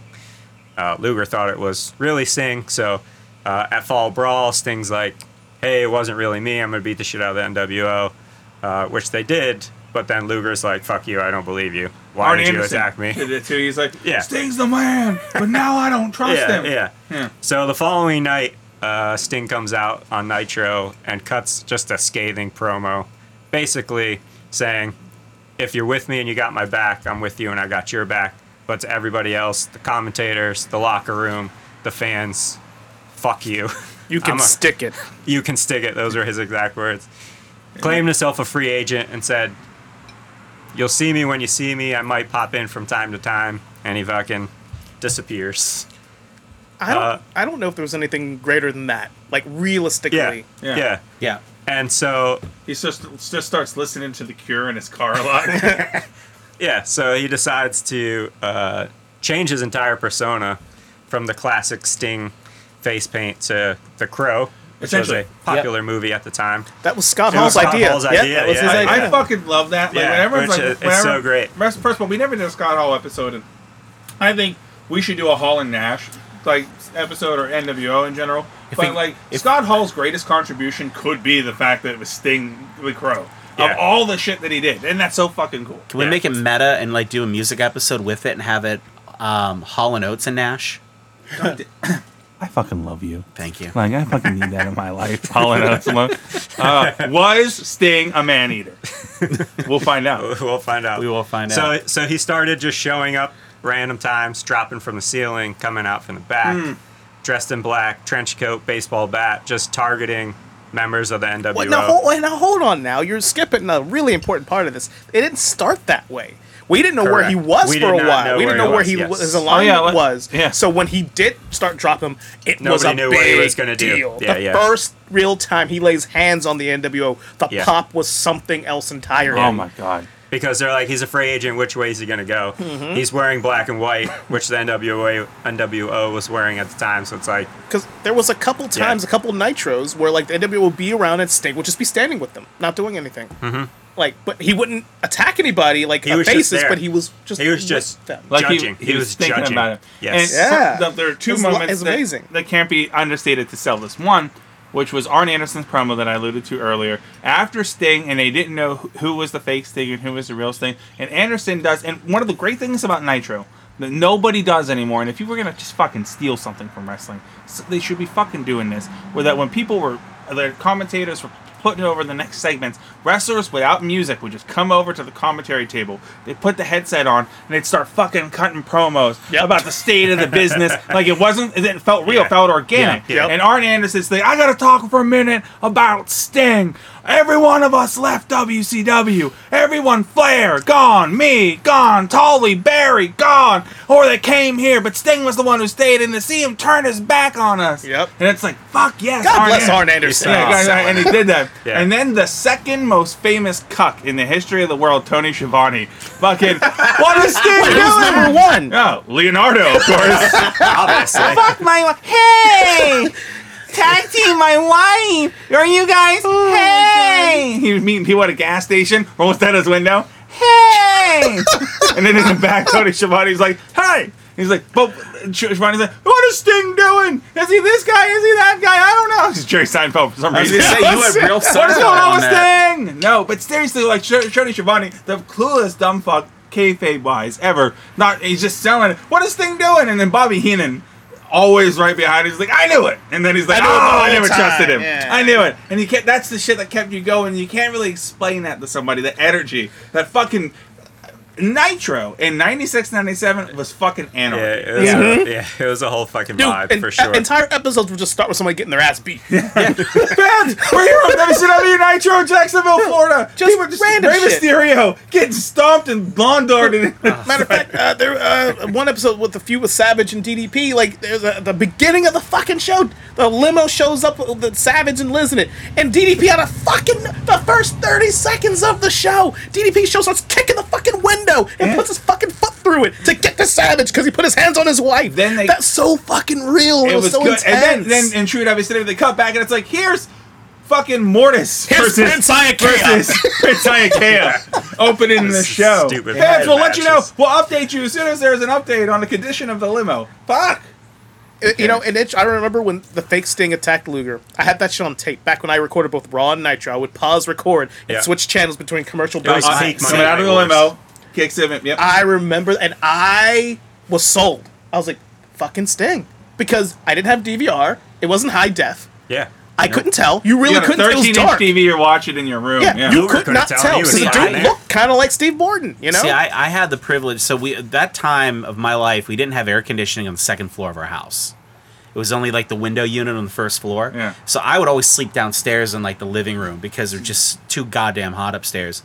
But I was the only one who did it. So I would watch Raw until 11, and then of course, you know, everybody goes Watch to the bed, replay. and I fucking turn on TNT and then have the replay of Nitro from like 1 to 4. What a summer. And I What loved some it. summers, like man. summertime Oh. was great for that reason because You you know stay up that till 1 a.m. watching I would, wrestling I for would. 5 I hours. would stay Yep. up till like 4 o'clock in the morning, and then like sleep till 11 o'clock. And I'm just like, why are you always so fucking tired?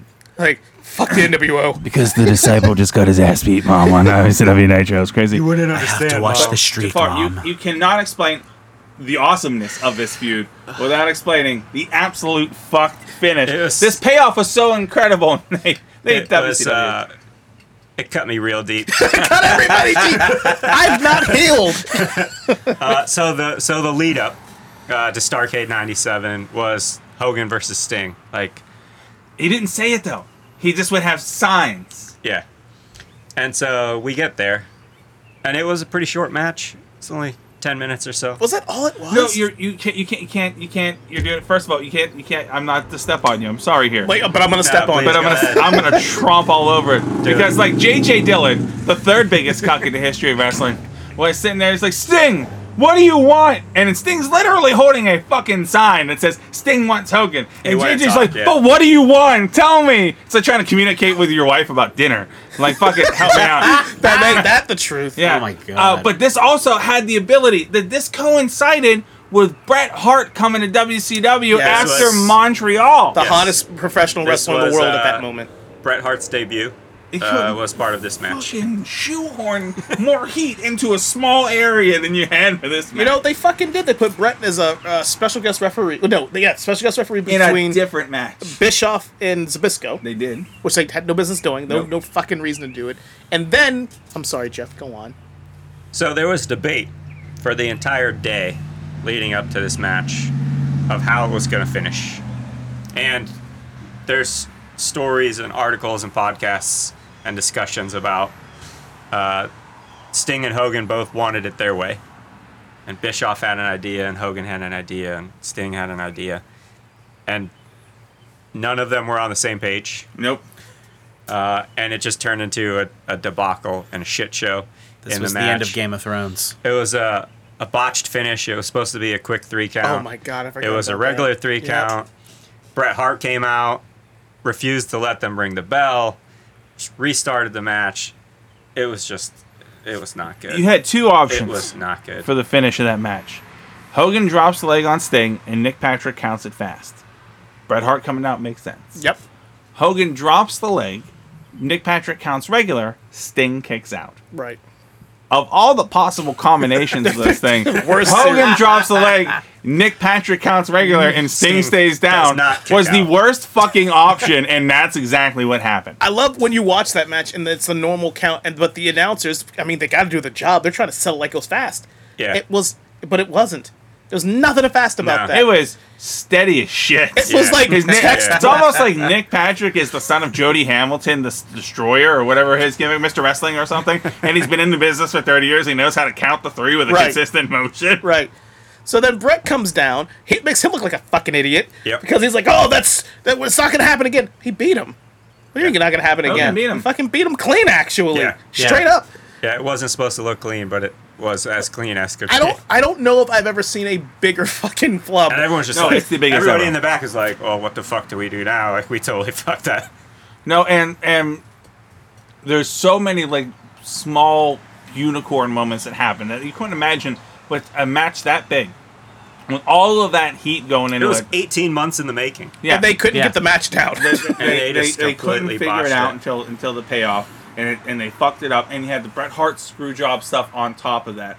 And you had this was like all of this built up to this, and then not only that, and the WCW flubbed it so hard. Also, post match, the crowd live didn't understand what was going on, Oh, they were but so they still completely popped. confused, yeah. They still popped when Sting won the match, right? Yeah. And Bret Hart called for the bell, and then Sting hasn't spoken a word in 18 months. Yes. And he grabs the belt, and the camera comes up to him, and he goes up to it, and he says something in Spanish. 100% says something in fucking Spanish. something mamacita. Me and Drew looked at each other like, was that really Sting this whole time? Was that the big Sting? Is that- I'm like thinking, it's like, Is is that that Sting fucking back? El Dandy? You don't disrespect El Dandy. This fucking Silver King in there the whole time. Right. But here's the same thing, too. Because you think about how did WCW blow that momentum? That happened. That was peak WCW. All right, Yeah. and then less than 4 weeks later, or excuse me, 6 weeks later, Mike Tyson shows up on Monday Night Raw and shoves Steve Austin. And McMahon's like, you fucking ruined it. No one ruined fucking nothing. Because we're going to WrestleMania, and Austin is in full swing. Yep. And Yeah. that is why we Yeah. talk about WCW being bought for a handful of pennies. Man. And how they botched it. Such opportunity in their fucking hands, and they just fumbled so hard. But we're talking about the build-up sometimes being better than Yeah. the orgasm. Fucking In Sting and this- NWO. In That was this- a good stroke, yeah, actually. in this case, it was some good ass sex. They just couldn't finish. Dude, No. just the whole It's like, build wow, up, wow, all wow. those months, Sting dropping down, beating people And up. people were just fucking tuning in Just for for that. For that. Oh yeah, you just wait Yeah. because you watch the crowd on any Nitro. Pick a Nitro between the start of the end of it and that. People are like this. They'll look it up. Yeah, Where the fuck he is wasn't Sting? even doing anything. He's just Yeah, standing up Sting there. in the At one point, he had a rafters He didn't fucking even mean vulture. it. If Chris Jericho and Eddie Guerrero would be in the ring, people are looking up like, "Where's Sting?" Yeah. It's the wrestling equivalent of being in the middle of sex and you're getting so fucking close and you're about ready to come. You're about ready to come, and then you shit your pants, and you never came. You just shit. You're like, wrong. Why were your pants? What, wrong what fluid. day? That's like did that happen biologically to you? impossible. Jesus Christ. No, it isn't. WCW would have found a way. So yeah, the feud fantastic. The finish atrocious, but that's my number 2 feud. Damn. All right, Mac. Your number number one. one. Number With one. a bullet. Get the number one with a bullet. Fucking yeah. This is, I think, there are a lot of great feuds in wrestling. There are a lot of great feuds that we're talking about here today. There are a lot of great feuds we're not going to talk about today. I think this is my favorite feud. Awesome. It is a tag team feud. Dear listeners, it is the Hardys versus the Dudleys versus Edge and Christian. 1999 to 2000. Special emphasis on WrestleMania 2000, WrestleMania 17. What a You know. time. Just what those you had 3 tag teams, right? That couldn't have looked more different. Nope.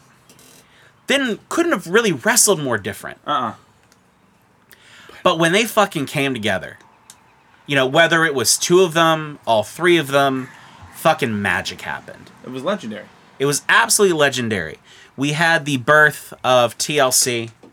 We had tables matches. We had ladder matches. We had tables, ladders matches. We had tables, ladders, and chair matches. We had a trilogy of tables, ladders, and chair matches. It's fucking smart too. Some of the greatest spots that we look back on that has probably set a precedent for a lot of other wrestling promotions to this day come from those guys. It was just so much fun to watch because they stole almost every show they were in. Oh, yeah. At a time when WWE couldn't have been fucking hotter. Yeah, You I know? mean, it made you care about tag matches again. Yeah. there was Oh, a it long, was- there yeah. was a long lull from the fucking Rockers and the Bushwhackers And the Brain Busters and all Yeah. that shit before you actually cared about Yeah, shit. before you cared about any of that, and these guys just brought it. Oh, no, and it was incredible because think about how organic that was too. First of all, here's 6 guys that were not stars Nope. by any stretch of No. imagination, and this is what made them stars. And you have two guys who were the prototypical wrestlers to that Yeah. time, Edge and Christian. And you had two guys that had worked their way up from being job guys who looked like they robbed the Hot Topic, the Hardy Boys. Yep. And you had two guys that looked like they were the guys calling your name, following you outside of a bar because they wanted to have sex with your girl, but that's not your girl, that's your long-haired friend. Right? Joe spilled it. Joe just spilled his beer. That was And the good. Dudley Boys, right? Yeah. But it's also organically. So what made the Hardy Boys and Edge and Christian together was their ladder match at No Mercy '99, the Terry Reynolds Invitational, right? Yeah. Yep. The tit match, which I fucking kudos to Russo on that one. That's an acronym for the ages. But that started the idea that all of these little gimmick matches that would build up to the Yeah. legendary shit. On March 19th, 2001, on an episode of Raw, all three of them were tag team champions. All three. That's awesome. In the same night, On the road to WrestleMania 17. the belt changed to all three. I mean, pretty that's cool. that's they're just it's amazing. I loved watching it. I loved experience it. Herb, what? Get the house! Yeah. Yeah. It was iconic. It's like- I didn't that. know I needed that, but I got it. Sounded But- well rehearsed. but Yeah. you think No, it oh, wasn't. it's not. We haven't done that in years. But we would do it all the time. You had guys who I wouldn't even call them mid card really at that stage, but Nope. again, you have and kind of going back to what we talked about at the beginning, what makes a good feud. For number one, this had legs. This lasted over the course of 3 years with them constantly trading the belts back and forth and all the different matches that they had. You had a bunch of guys who all pushed each other. They all elevated each other. They all got better, I think, because of them. I don't think if you have this feud, Jeff Hardy's anything. I don't think Matt Hardy... Well, Jeff Hardy, I think, has kind of had a little bit more of the shine on his career than necessarily Matt has. Well, one of those, one member of each of those teams had more shine than the other. It's the Marty Right. Jannetty, Shawn Michaels. No, it's but Right. I just in terms of just like the you don't have there's no edge. I don't think you have edge. Oh, no. Not that without way. this. Not to the level that he was able to ascend to over the years. They're all Hall of Famers. Of course, as they've kind of gone on their careers and gone to different promotions, they've been champions. Bubba Ray and over the years and everything. But just great. WrestleMania 17. Just Half of the people in that match, of that feud, of the six guys, 3 of them won the WWE Championship. Yeah. Or the World Heavyweight Championship. That's 3 of something. them. Yeah. It says Right. something. Says a lot. Yeah, so it's in a tag team feud that before that this really got started, nobody gave a shit who they were. And the No Mercy match in '99 was a time filler that they just gave people that they knew would do something with the time. There it is, and then you had that ladder match between the Hardys and Edge and Christian. Then you had the Hardys versus the Dudleys in a tables match at Royal Rumble, and that morphed into a triple threat ladder match that happened to use tables and chairs. And that's also not to include the fact that every team had a third. You had Spike Dudley getting over Right. from that. You had Lita getting over with the Right. Hardy Boys, and you had Rhino getting over with Edge and Christian. There was collateral damage, all pun intended, all the way around on this feud. And it's like, I don't think we'll ever see a mid-card tag team match that didn't even need to have the championships elevate so many people for so long. It makes so Agreed. much money. They became household names, Yep. Yeah. like easily. I mean, those and again when those matches were on the card and it was gonna be a tables match or a TLC match or anything, it was the highlight of the show. We talked about a long time of how we loved Money in the Bank at WrestleMania. That's what it was. That was one of the great. I mean, talk about getting a bunch of mid card guys and having them have a 25-minute, 30-minute showcase. But that match in a lot of cases started to steal WrestleMania. Well, you made a star, Yeah. and it was hard to top it for Right. at least an hour after. Yeah. So we had to move it to be its own pay-per-view, right? These guys, to me, would always steal the show. I look forward every night when they were on. and I don't think I even have to argue this with you guys. I think there is no Money in the Bank without them doing what they did those years prior. Oh, They no made doubt. Money in the Bank what it is. You know what I mean? A big Easily. time ladder match spot fest at WrestleMania. That's the whole reason the Money in the Bank exists. It's Yep. pretty wild to me. Their lasting impact as 6 individuals. It's the Money in the Bank You ladder know, match in a lot of ways. Like the spots. And look, I'm not a huge fan of matches and that shorten careers. yeah. I'm not, but I can't deny how entertaining those matches were. No. You know, I mean, they were great. There were some stupid bumps Yeah, there. like, in those what? matches. That's- But think about what that also did for wrestling, because you didn't have elevated it, You, for well, sure. you had Hell in a Cell, you had Undertaker throwing Mick off before all this stuff started happening, and everything, but you didn't. But once you started having these TLC matches, everybody did it. It was everywhere. Yeah, it was huge. Probably one of the best impacts I can ever say, which is why people today that would never even call themselves wrestling fans talk about, oh, I love the Hardy Boys or the Dudley Boys. It's because I remember distinctly watching TRL and after school one day, and there was a promo for Sunday Night Heat.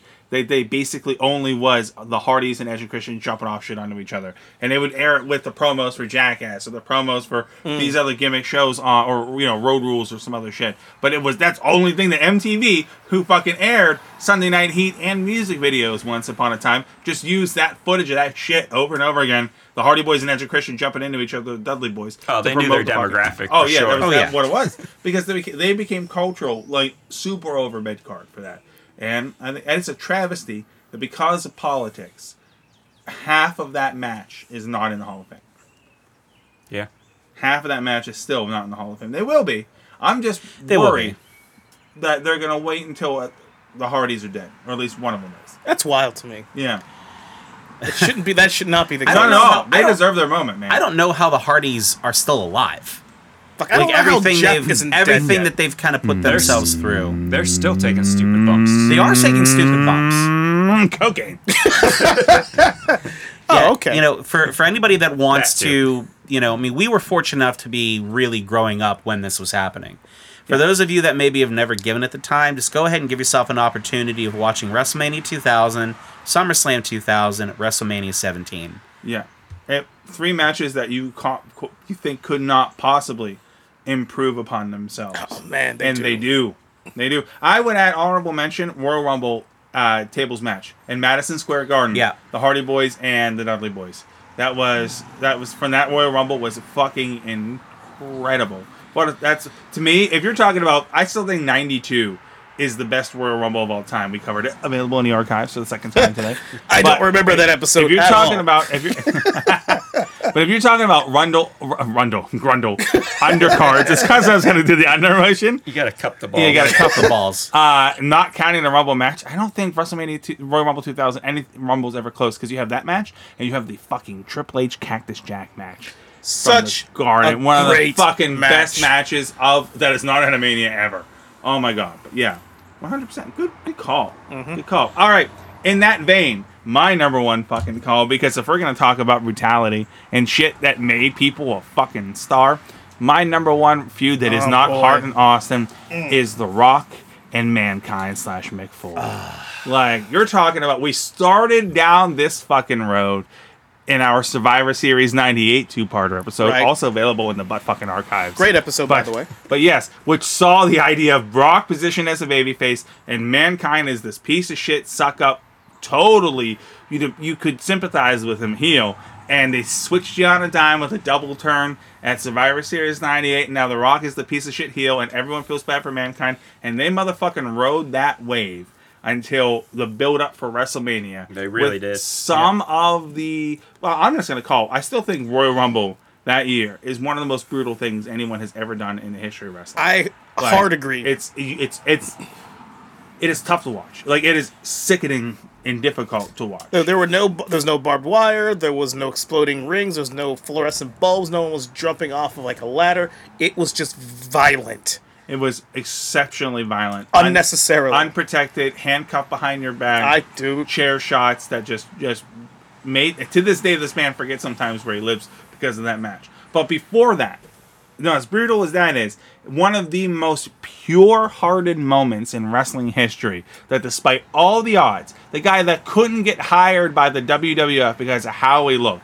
because he was a deathmatch wrestler, he used to light himself on fire, had his ear ripped off by Vader in Germany, fucking climbs the mountain and against all odds beats the Golden Boy and becomes WWF champion. Goosebumps. Now, still thinking about Massive like pop. that is, and I'm not getting political for a second, but when George W. Bush was elected president, my dad said, "Well, anything's possible. Anyone can achieve any kind of dream." Well, when Mick Foley won the WWF championship, fucking anybody If you fucking are good enough, it doesn't matter what you look like, doesn't matter what you do, you can fucking do it if you're in the right place, the right time, and the right set of skills. And that is just one of the all-time moments in the history of Raw. If you ask me, which is the most important wrestling show in history, top 5 moments, Mick Foley winning the belt, dude. And we don't get there without that Survivor Series 98, but we don't get to the Rumble, the most dastardly thing I've ever seen a heel do, which was assault a man 16 times to the dome while he's handcuffed in front of his actual kids. Yes. Looking his kids in the eye while you brain him so hard, he legitimately didn't remember where he lived.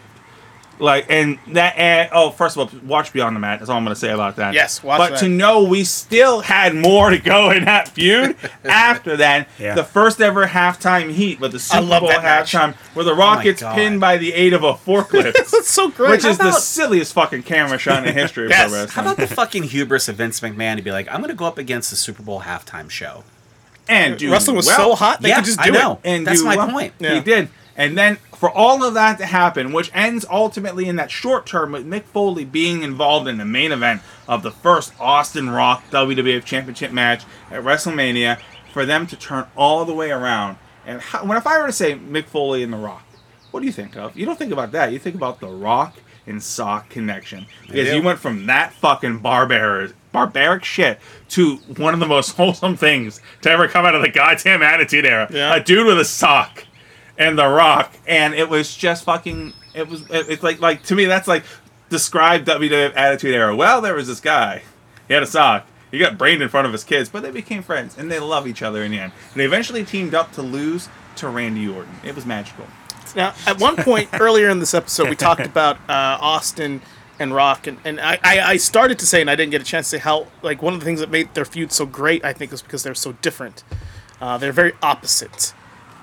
I don't know if it gets more polar opposite than Mick Foley and Dwayne Johnson. Oh, absolutely. I don't really think it Not exists. realistically. I don't think realistically. Like wrestling style, the way they look, the way they talk, the way they walk, everything about them was totally one looks different. like he's chiseled out of stone, and the other one looks like He just- like you added water to the stone shot, and Yeah. whatever muck was on the He ground. came out from was a- under the stone. Yeah. that he was Remember those chiseled things from. you used to get out of, like, you would get, like, from the drugstore where it's like, it was like a little pill, and if you just add water, it's going to turn into a dinosaur. Yeah. But it never, ever fucking looked like the dinosaur in the box. It just looked like Mick Foley. I'm gonna Yeah. use what Rock said in the It promo limped once that because way, too. whenever Yeah. I think about Mick Foley and their feud, this for some reason this one line he says, like Mick Foley looks like a 500-pound gorilla came down, took a crap, and out rolled Mankind's monkey ass. Like that's how The Rock saw Mankind. He looked at him; he's totally beneath him. He was Yeah, just utterly. some dirty, creepy man. I'm the future. I have third generation pedigree, and you're a homeless looking dude that mutilates himself Yes. for the benefit of 200 people.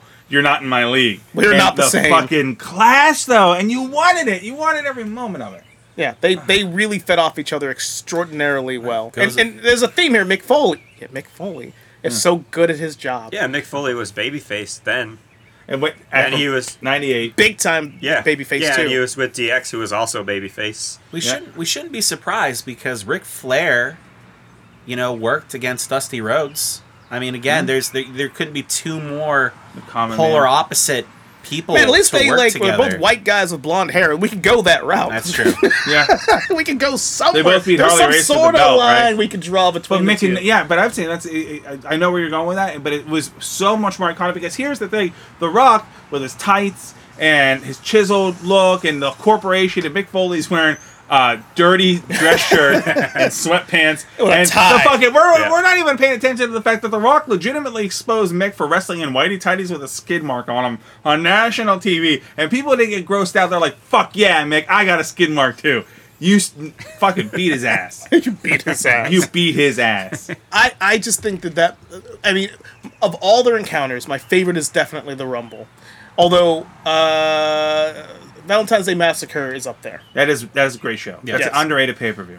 Again, people don't talk about it often. I don't know why that is. Because you think about the debut of the Big Show, and that's how much people really think about it. But man, Yeah. there's some solid matches on that Yeah. going into WrestleMania. But I think that, ultimately, that Rumble match, I've watched that match a lot. Because I'm a big fan of The Rock, big fan of Mick Foley. But to watch him hit him, the spot where he takes the bell and he goes, "Bells will be ringing." Bang! Like, Jesus Christ, man! You're gonna That's bust a an man's eardrum. skull. Like, what the fuck? you The just- match was that's so brutal. like, but you said it was so violent, but it didn't have the tropes that you have now with wrestling Well- matches that are overly violent. It was just some weapons and just brutality. Well, you also got to think Mick Foley had made a career up to that point of being unbelievably violent. But so it's like, how could you be that brutal and that violent, but within Vince's parameters? You want to talk about, gentlemen? I feel like you know this, but do you guys? You ever heard of the Nestea plunge? That's gross. Isn't that something? It's the grossest is thing it- you've ever seen. You say the Nestle plunge? No. Nestea plunge. The Nestea. So, Okay, plunge. okay, so the Nestle plunge, we're not talking about something that's at Hershey No, Park. so the It's Nestea- like a Nestea water plunge. right First of there, all, right? yes. So, yeah, There yeah. used to be a commercial where people for Nestea iced tea in the 80s and early 90s, where they were like talking about how flabbergasted they were, about how thirsty. So they do a splash backwards into a pool full of Nestea iced tea to show you how refreshing and life-changing Nestea was. Proceed. I read this in Mick Foley's book, and it gave me a different perspective on him as a human being. Did the Nestle plunge like It's a fall into spot. Mick Foley? It's a spot. He called the Nestea plunge. Yeah. That he did for a while, like a long while. Too long. So this Once spot, is too long. yeah, goddamn, never doing it is a good idea. So the spot, which was his idea, I'm pretty confident, was he'd be on the apron, and someone would hit him off the apron, and he would do a flat back onto the concrete. Not pants. Onto the concrete. flipping. And he would purposefully hit the back of his head off the concrete. Purposefully. To get color, to get blood Off the back of his head. off the back of his head. And he would do this over and over again to the point where he started getting like dizzy spells and it wasn't healing right. That man, Michael Foley, is cut from a totally different cloth than most human beings are. He's not cut from cloth. He's cut from Kevlar. Yeah. So so like the level of punishment that he can physically take, and you can't pay me to do that. You can't pay me $1 million to do that because I don't know what's going to happen if I land the wrong way. There is no right way to land that. Yeah. Like, yeah. Yeah, there's no good way So to end that. I for want sure. it while we talk about this, the Rumble specifically, like kind of put that in perspective. That Mick Foley was doing that years before, just willingly, actively, because he's that guy. He's the toughest man that probably exists, in a certain In way. a legitimate way. Yeah. But yeah, that match was so good, but it was so unnecessarily violent, and yeah. My number one, that's not Bret Hart and Steve Austin. Yeah, that feud was so good, and it was funny, and it was the empty arena match was funny. Yeah. Like before, delete before the Hardy compound, before AJ and Undertaker, before all that shit, we had That an empty arena match. That was right? meta. And think about that, like it all culminates with the babyface aspect. The highest rated segment in the history of Monday Night Raw is when they're both babyfaces, and This Is Your Life Raw. Yep. With Mick Foley. That's the highest rated segment in the history of professional wrestling in Monday Night Raw. Is that 15, 20 minutes. That went way over, by the way. Yes. And we don't get there without all the bullshit they put each other through. All right, Doc. It's time for your number one. I'm gonna try to set a little context, without going too long, obviously. So, professional wrestling is a big deal. My formative years growing up, I didn't watch a ton of it when I was really little. We just didn't watch it. It wasn't a thing my parents were into, but I watched it through my aunt Debbie, rest in peace. And so she would babysit me and my sister, and I would watch it. Usually, main event, WWF main event or something like that, Saturday night. And my earliest, and I've had this conversation with at least two of you, my earliest memory of life, or of two things: Hans being frozen in carbonite. Beautiful. For whatever reason, I just remember that's the first real image I have that I can remember. Is it and, him well, getting- hold on, please. And of Randy Savage being hit with a guitar by the Honky Tonk Man. Montages. So when I was growing up, like, you have those images in your head, you think, like, oh, you just made that up. Like, I knew the carbonite was real, but, like, I was convinced that I'd taken images and just put it together. Yeah. Little did I know I'd seen that live. Yep. On, like, NBC. Saturday Night's Main Event. Because that was the night, effectively, that Savage turned face. Yep. Because the Hart Foundation and the Honky Tonk Man had jumped him, and Hogan came out and saved him. And I think that's so. So this feud to me is really it's really a cool thing. Hogan and Savage, for my money, is the greatest feud of all time. for my money, is the most raw feud of all time. There was no blood. There were no crazy chair shots. But it was personal. And it was professional. Right? Because you have Randy Savage, who comes in as a heel. And all the big heel managers want a piece of him. But he wants Elizabeth. Right? Yep. He goes on, becomes Intercontinental Champion. Excuse me. Yes. Elizabeth. I'm sorry, Elizabeth. I'm sorry, excuse me. He becomes Intercontinental Heavyweight Champion of the world, yeah. And because he's badass, he's cool, he becomes a face at WrestleMania 4, and in a great showing, wrestling like 3 times at least, having a great match with Ted DiBiase. But it starts there. Right there. Because Savage wins the title. The first fucking thing Hogan does, he grabs the belt and hands it to him. Not the ref. Hogan does. Always hot dogging. Cunt Hogan. Always trying to, always stepping into the limelight. Grandstanding, Always Handstanding, grandstanding. hot dogging. Hogan must pose. So, but then we have the Mega Powers. Listen, we're talking 2 big-time baby faces. Obviously, Unheard of. Obviously, Hogan is the Unheard bigger of. of the 2. He is professional wrestling at that point, right? He's rocking wrestling. But Savage is the heavyweight champion of the world. And together with Elizabeth and her not really doing anything but standing around, they become the Mega Powers. And they explode in greatness. And for months, they're doing just fighting all heels, all comers. Yeah, unbeatable. But it's always there. This little line.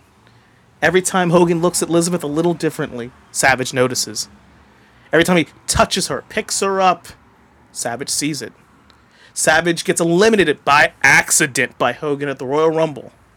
Was it an accident? I don't know. Right? Hogan said it was. Yeah, Hogan said a lot of things. A lot of he things. did, didn't he? So, We'll talk about that another time. yeah. And this, so there's so much happening with this. This leads us to, I don't know, it was a Saturday Night Main Event. It was Saturday Night's main event. And February. man, Liz takes a nasty fucking bump through Savage. Like, it looked good. Oh, nobody was allowed to touch Elizabeth. But Savage. Except Savage.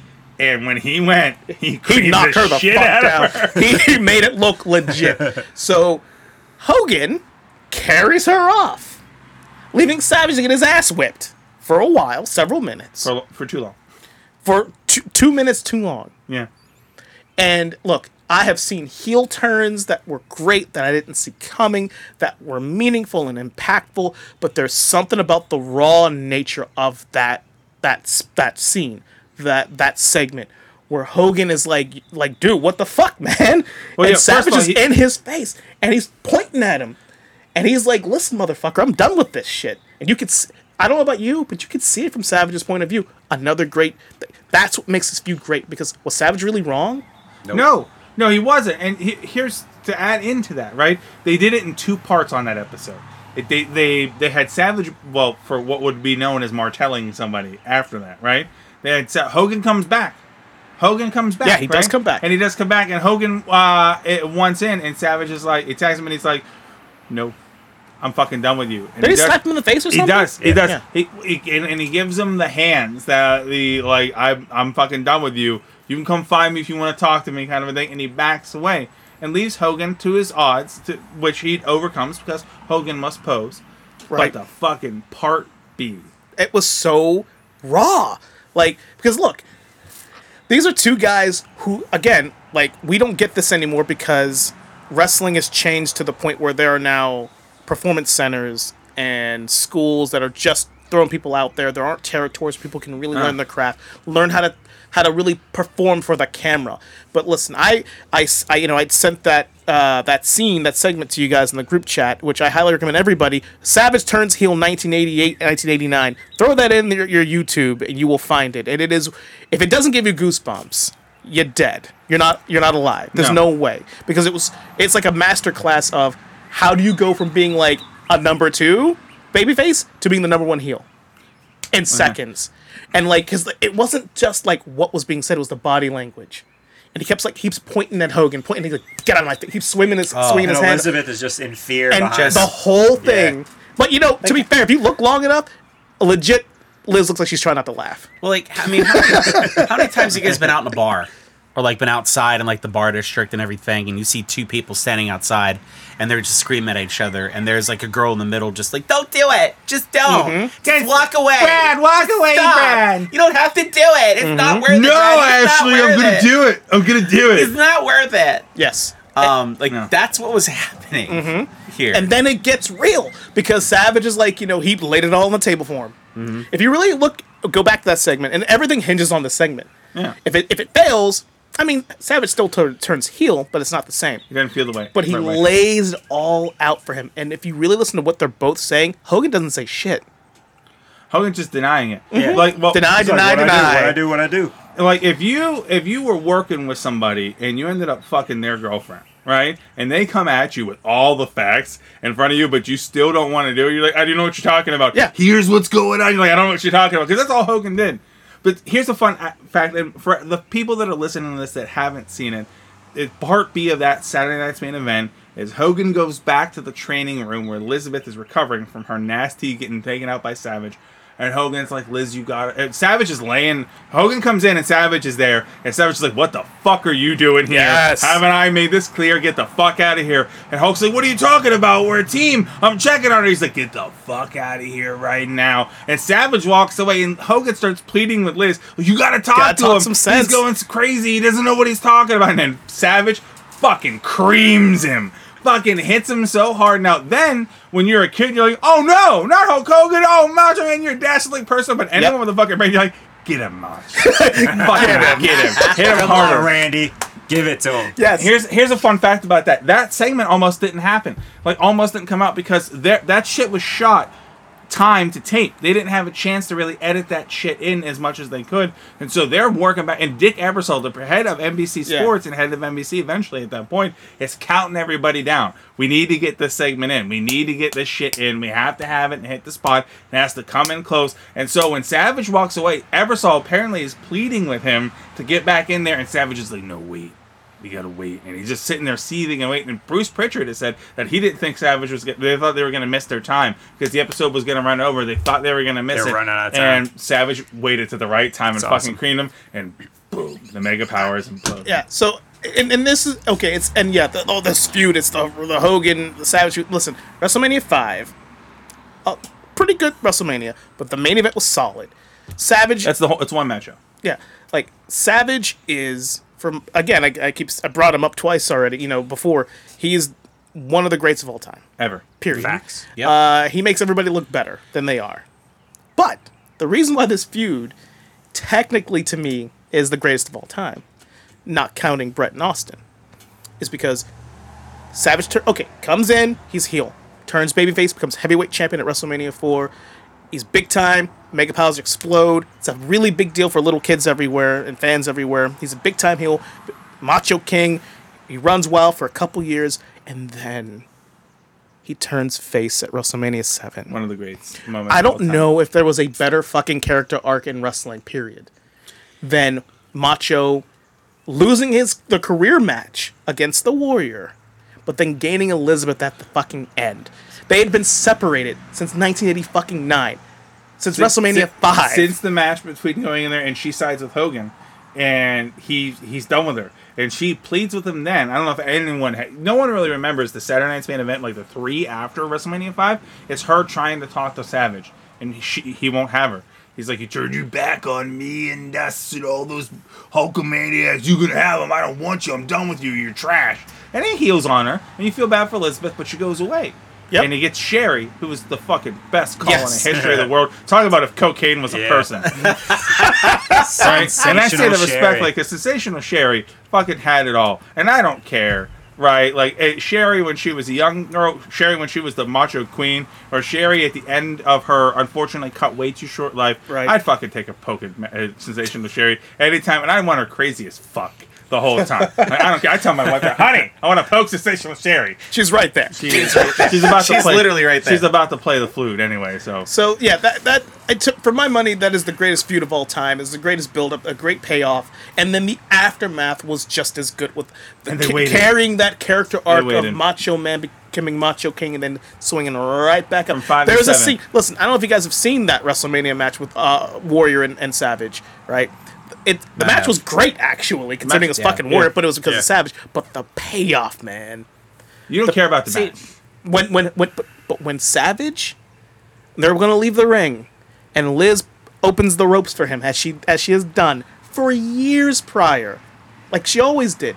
Savage goes no, and he pulls her aside and Opens the ropes for her. And- Fucking goosebumps, because literally that right now- is a change. That is such character development. To That this was day makes me years cry. in the making. And- Years of it. To say something that a lot of these moments are going to have, just like the WCW stuff, just like I think maybe not the Attitude Era stuff that we got to have there, but definitely the early stuff.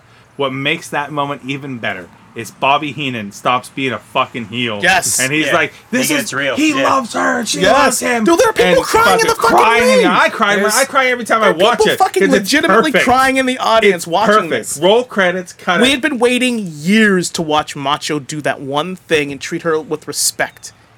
And it took him becoming a fucking piece of shit heel. Twice. The biggest piece of shit. And then becoming a king. And then losing his career. And then becoming a babyface in the same night. Well, not to hark on it too much, but in between that was WrestleMania 5 when the Mega Powers explode, Yeah. and WrestleMania 7 when the arc comes all back together. WrestleMania 6, his involvement in Toronto, big WrestleMania, the same one Hogan and Warrior are on, is he and Sherry against Dusty Rhodes Yep. and Sapphire, Yep. right? Dusty Rhodes makes an appearance again, and who do they show in the audience at WrestleMania 6? Elizabeth. Yep. Watching, Just planting seeds. waiting for it, like goosebumps. It's Yeah. like you don't fucking This get shit, that anymore. this shit All started in for a payoff, 1988 and paid off in fucking 1991. Yeah. And we were fucking 7 years old, and we were eating the shit out of that. Oh, I'm 37 and I still eat the shit out of it. So yeah, that is my number one. That is beyond me the greatest fucking feud I've ever witnessed or had the opportunity to witness after the fact. I'm gonna go ahead and say before Agreed. you get going, David, I'm really wanting because I know you've been trying to jump in there. I just want to raise a glass right now to the Macho Man Randy Savage. I'll drink the Macho. Fucking talk about gone way too soon. For sure. And fucking Right. legendary in everyone's book to the Macho Man. So Mac, what did you want to say? Well, so we were talking before the podcast started, and I stopped myself, and I want to make sure I had a chance to say it here. There's a reason why, as we're talking about the greatest feuds of all time, that Macho Man keeps popping up. Yeah. I don't know if there's a wrestler who is as good as Macho Man Randy Savage has been, and can maybe also still be considered an underrated wrestler in the pantheon of professional I'll wrestling. give you that. I don't think that maybe bar Ric Flair, that there is a more complete wrestler in terms of what it is to be a wrestler. Some guys are amazing on the mic, and they're just okay in the ring. Right. They can do very, very well for themselves. Stone Cold, even after them, he was great before the injury, but Yeah, after the injury, feeling it, yeah. he was limited, right? 98 Austin. Yeah. We always like to kind of over the years we've loved to give the Miz some shit. Yeah. But there's a reason the Miz has had staying power because on the mic he gets it, Yeah. right? But to be, a 9 or a 10 as a wrestler, to be 9 or 10 as, on the mic, to be a 9 or a 10 as a storyteller in the ring and outside of the ring, and have all these iconic moments happen. I mean, do we give even as much due as we give Macho Man? Do we still give him enough due? No. We don't. Because you can't. Because, we talked about never in wrestling would it ever hasn't happened since, or will ever happen again, having Austin and The Rock. But they had it with Hogan and Macho. But they realized, Vince wanting that payoff, which is, again, I wish they wouldn't have, but I'm grateful they did, turn Mach back heel, and knowing that was the plan for a year-long story. Yeah. What is the world we live in like if Hogan never existed? What would that have looked like for Macho Man? I mean, he's a second-generation wrestler. Here, let me ask you this. Let me piggyback on that and ask you this question. There are people who have never watched wrestling in their lives. That if you said name wrestlers, they're going to say Hulk Hogan and Randy Savage, the Right, Macho yep. Man. Facts. And if For you sure. said impersonate one pro wrestler to anybody, almost every single person's going to do Macho Man. Nobody doesn't have a Macho Man. Nobody. No, nobody. Because even if you weren't a professional wrestler, You watch Saturday morning cartoons, and you all fucking snapped into a Slim Jim at some point in your life. You had to snap into a Slim You know, Yeah. you know, woo, and you know, oh yeah. Everyone's more people Everybody have him does. than they have a walking. You know what Yeah. I mean? And everyone's Savage is better than their walking. That's like guaranteed. Oh, for sure. Yeah, but you're right. He transcends. But I agree with you. I don't think he'll ever get enough credit. You know, I'm sure one day we'll have an episode where we talk about our favorite matches of all time, and you know, I go back to WrestleMania 3 between Steamboat and Savage. You know, Man, that match, hell is of a the- match. That match is the whole reason why Ring of Honor, AEW, Impact Wrestling, and most of modern high spot style independent wrestling can exist, because those two guys decided we're going to do 8 near falls in 25 seconds. Yeah. And every wrestler ever was like, oh shit. The only thing more influential in the history of wrestling was the first time Shawn Michaels decided to throw a super kick. That was it. Yeah, you ain't lying. No. yeah. That was it. It's incredible, and I'd love to do that. And we'll there's so many ideas we have about just doing cherry picking matches throughout history. But speaking of history, it's now time. Jafar, take man. us home. Yeah, let's Number this is one. exciting. It I'm excited to really, talk it about really this. is fitting that you have the last pick on this one, Why's that? just because of what the pick is. Yeah. Okay. All right. Yeah. So let's fast forward 10 years from Hogan and Savage. Only 10 years, by the way. Let's talk about Crazy, What a right? time. peak Crazy. Attitude Era and the creation of the character Mr. McMahon and his feud with Stone Cold Steve Oh Austin. my god. In my opinion, one of the greatest feuds in all of wrestling. I mean, it epitomized the Attitude Era. It is the Attitude Era. It put WWF ahead in the Monday Night Wars, and it was just an exciting fucking journey to watch. You know, it started with Austin getting a shot at the title, Vince not wanting Austin to get a shot at the title, Yep. trying to sabotage and prohibit that as much as possible. He didn't want this badass guy, Stone Cold Steve Austin, to give a bad name to his kid-friendly WWF I programming, love it so much. which is just absurd in and of itself. And he wanted to do everything he could to not let Stone Cold be champion. Enough so that he brought in Mike Tyson, Iron Mike Tyson, who ended up double-crossing McMahon Right. to give Stone Cold the belt. Which only against Michaels. elevated the McMahon character to Yeah, even because he- further heights. Yeah, because he at that point he was not very involved in the ring. He wasn't super jacked like Nope. he became. I mean, he was, shortly but not that thereafter. way. Yeah, Not that, show jacked. Not that way. But over the course of those few years, you know, obviously he wasn't wrestling against McMahon, which is why it makes it sort of a unique feud in and of itself, because it's like the company Yeah. and McMahon against Stone Cold Steve Austin. But along the way, those number of years from like 98 to 2000 and early 2001, just the amount and the lengths that Vince went to try to stop Austin from being Austin, to the point where he was fired and then rehired by Shane, which was also a double cross. All of which And is then- covered in our Survivor Series Yes, 98 that's episode. right. Yeah, And then- that's part one. Yeah, and then Part one. Yeah, and then ultimately in WrestleMania 17, Vince and Austin aligning and then unaligning later down the Kumbaya. road, and it was just so fun. And I mean, Austin, when you think about wrestling, you know, in that era, you know, we talked about Hogan and Savage and Flair and those guys and how like they were wrestling at that time. And in the Attitude era, it was Austin, it was Rock. And without Austin in that time period, I don't think we have professional wrestling what it is No. today. No. WWF doesn't win the war. No. So, when you have a character like Stone Cold Steve Austin that has such a meteoric rise, and we have never seen it before, we have never seen it since, we may never see it again, right? How do you have him really face off against anybody who's his equal? There is no equal. No, not in that way. He is so far and above everybody else in the business. Even post neck injury. yeah. Right. Yeah. So what do? you find the only person who's really superior to Stone Cold Steve Austin, And, like, shoot, yeah. who is not a fucking wrestler at all. And then you give the one thing that every fucking person in the world can relate to. Because say everything we love to say about wrestling, it is so unfucking relatable to real life. It just is. Yeah.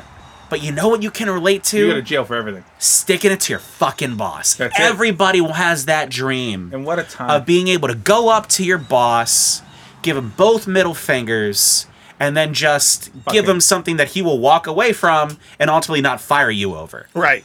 To be able to be so fucking big that you can look at your boss and say, I'm going to do whatever the fuck I want to you, and you know you can't fire me, because if you fire me, you're going to be fucking closed door. Your business is done. Yeah. Because WCW is just going to walk away from it, right? What a time. And it just lends itself to the greatest feud of... you're right. There is no professional wrestling if that didn't happen. No, not in the way we know it. Not the way we know it No. today. No, and I have no... even if WCW wins the war, I don't trust WCW not to fuck up the entirety of all of wrestling for the rest They of would the have time. WCW And though. we're sitting here talking about Yu-Gi-Oh! Or some shit on a podcast. No, and it's interesting, too, because what all four of us put as number one are four different sides of an unbelievable thing. They're all part of wrestling. That you can't explain wrestling without these important, crucial parts. The ladder matches and the TLC and that pandemonium that happened in the mid card while some of this other shit that was going on. The rise of The Rock and Mick Foley. Fucking the mega powers exploding at the peak of Hulkamania and WrestleMania 4 and 5 and up until 7, and then fucking McMahon and Austin, which made more money than anything that Right. we're talking about. And there wasn't one of the guys involved wasn't even a fucking wrestler. They had 2 matches, 3 technically if you ever want to count it. One where where Austin had his arm tied behind his Right. back, and that was when Foley turned heel and came out as Dude Love right after WrestleMania 14. Then you had Austin and McMahon enter into the Royal Rumble as number 1 and number 2. 1 and 2, yeah. And then St. Valentine's Day Massacre, an underrated right. pay-per-view. And they don't fucking touch again until they were in the ladder match here and there, right? Until the fucking turn. Yeah, Dude. attacks with bedpans and ambulances. The birth of Sokka. Zambonis. The and- Corporation, Zamboni, the the beer ministry, truck. the corporate ministry, Yeah. the beer bath, the Yeah. Zamboni truck. You don't get the fucking milk. thing. You don't get the milk truck without the beer truck. That's right. No. Well, just think about that It's true. too. For Damn Vince true. McMahon to have the wherewithal to know that we can continuously escalate this every week, because you never knew what Stone Cold was going to do week in and week out, right? The bedpan. The bedpan's iconic. It really It's just is. like It's one of the Yeah. most 5 seconds iconic of time. moments. It's But fucking it stayed absurd, with you. but And you it's remember- How do you Also- feel about a doctor Yeah. and he turns? He's like, I don't know, nurse, and the nurse runs and he's like, oh god, Yeah, boom, I that's love it. it, It's man. like, He starts punching his leg. Like, what the fuck is going on here? fucking You know. the higher power. Yeah. Who's the high? It was me, Austin. It was me all yes. along, Austin. You're like, you Here I am thinking it was motherfucker. going to be Jake Roberts the entire time. Oh, yeah. It was supposed to be Christopher Daniels of all Oh, people. God. Listen, Yeah. I will tell you this, Jeff. Obviously my number 1 and 2 had nothing to do with McMahon and Austin ultimately. But you can't talk professional wrestling over the last 20 years, 40 years. 40 years, long time. without talking about the greatest heel of all time, Vince McMahon. Mr. McMahon, excuse me. Mr. McMahon is the greatest heel of all time. No I doubt. don't know if there is a more easily hateable character in wrestling Oh, history. absolutely. Outside of Oh, Stephanie. the Stephanie's the greatest. only. She's like, it's like 1A, 1-2. No, see, I'm gonna get flagged from this on the internet, I'm sure, or who the fuck listens to our show, so it probably doesn't ultimately matter. But I don't think Stephanie could ever be considered in the conversation for the greatest heel of all time, because she continually cuts the balls out of wrestlers, but she can't ever get her comeuppance. The only time she ever gets comeuppance fair is when statement. she's on the ring apron and Triple H, her husband, accidentally bumps into her and sends her through a table or knocks her I mean, out. I did Yeah. see Rock give her a rock bottom. I mean, back in the day, yeah, but since then she's continued to cut the balls out of people and slap their face and walk away, and nothing ever happens. Yeah, Like, she's a McMahon, but A- not the McMahon. yes, a But true yes. heel can cut all the balls out of whoever they want, but when the time comes, you pay it back with some, so the person you cut the balls off of is a bigger star than when you initially went snipping. But yeah, McMahon's the greatest heel in the history of wrestling. It's wild It's to like- me. And we, you know who we have to thank for that? Bret the Hitman. Bret Hart. All goes back to Montreal. It all Screwjob. comes back to available in the Facts. archives. Yes, which we will revisit fun. one day in greater length Sooner than with later. more experience now. Good call, gentlemen. All good calls from I think honorable so. mentions Yeah. all the way through, Yeah. No and doubt. it was a good call for everyone to join us here today, guys. We're forgetting something. We are forgetting something. Oh yeah, I'm getting there. Okay, I just was, making sure. I was All right. segueing. Well, Everyone to join us today, as we have made it 49 episodes into this journey, but there are questions to be asked still around the table. What is next for Nothing Good? What happens in the future? But more immediately, one last question on this topic. Yeah. And I'm going to start it off here. Who wants to go? I'll Raise go. your hand. All right. I'll go right now. Let me ask I this. mean, it was my question, so I already had an answer. Yeah. Well, actually, then there are two questions that we have to ask. Well, So, Doc. I knew he forgot. So No. Well, yeah. what is the- Because I thought my question yeah, that I yeah. proposed was the one. I so- thought everyone was like, "Oh, everyone remember my What's question." the now? most important feud? That was that, and then Dream Book. Which one do you want to do first? I mean, I feel like the most important one is the most important one, right? Yeah. So Yeah. we'll go real quick through. If you had to book, in your mind, if you could pick two guys or two teams or whatever throughout wrestling history and put them in a feud that you wish you could have seen or you Get thought it. would be money. For me, I think Roddy Piper, 1979, 1983, before WrestleMania 1, before when Piper was red hot heel. There are a few wrestlers as hateable as Rowdy Piper When in he the kicked late Cyndi Lauper 70s. in the face, red hot heel. Dude was like a special type of arrogant and hateable. He'd come out and spend 3 minutes waiting for the match. He'd come out, take his jacket off slowly, get his bagpipes, play his bagpipe, take his kilt off, just getting heat. Just getting pissing I fucking people off. love Piper. Piper, Piper's and most amazing, people, legend. I mean me, I didn't watch Piper in his prime. Like ultimately I didn't. But I've gone back and watched old matches. Dude was He was so a scrapper, yeah. so I fucking good. love that. Yeah. Him in 1997, 1998 Steve Austin. I'm telling you right now, their styles are very similar, obviously, but it's not about the styles clashing. Dude, it's the story they'd be able to tell. Oh yeah. A heel Piper. I mean, really heel Piper. Because back in the day, Piper had no problems with offending people. No. Zero issues with saying some shit that would get you cut. And he relished it because he didn't want to be cool. He wanted to be hated. Because heels want to, people want to see the heel get their ass whipped, basically. Yeah. But Red Hot Steve Austin as a face, but that brawler, flipping fingers, the whole 9 yards with that working man. Roddy Piper would just rake in cash, and the matches and the promos would be great. That's my pick. That's a damn good thing. Oh my god, the promos. Yeah, I'm telling you. They even had a nice little thing in WrestleMania 21 when Austin was the guest on Piper's Pit. Wasn't the same because they were both out of ring shape and into that thing then. But you got a sliver of Piper being Piper and Austin being Austin before they shit canned somebody and Austin stunned Piper. But it what if? Because you know what? What Piper if? had the ability to, especially when he was young, and even in his later years, I mean, he still did it, but like he had the ability to go from very kind of loose to dead fucking serious in your face in scary. Yeah, seconds. scary. Yeah. Because Piper feared no one. At least it didn't seem like he did. And I feel like that would be such a cool that we will never see, obviously, but I would pay good fucking money for that fucking feud. Nice. Jeff? Jafar. Yeah, I think one thing I would have liked to see, and maybe it's more of just a single match than a whole feud, but peak Deadman Undertaker with Crow Sting. I'd see The that. match we never got. I thought That- about that that. we would Never love got. to see. And a lot of loyal fan base were yearning for that as one of Taker's final Mania matches, and we never got it. We But, did not. For me, I would love to see that. It would have been great. Yeah, The build-up would have been solid. yeah, for sure. I would have loved that. Mac.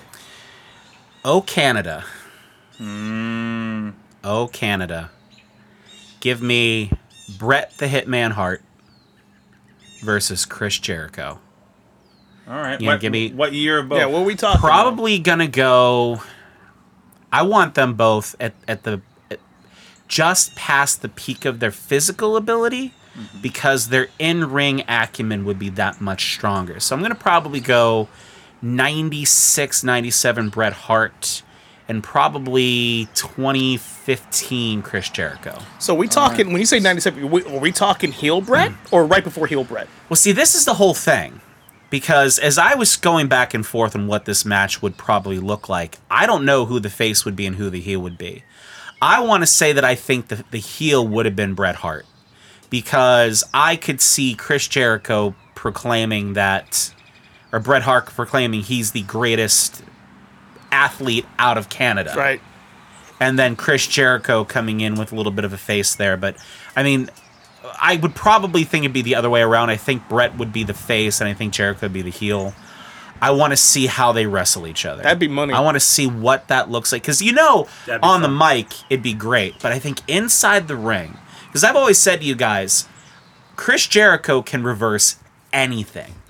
Yeah, he's the greatest reversal. He's the greatest reversal wrestler of all time against the greatest technical wrestler of all time. That'd be crazy. Would just be amazing to watch the story, to watch what the pace of that match would look like, to hear the promos, to feel the heat coming out of it. That to me is because I've outside of Stone Cold, Chris Jericho is my favorite wrestler of all time, and I know him and Bret even when Jericho was so far down the card in WCW when Bret was there that it was never going to happen, and obviously Bret had his health issues, so it never could happen.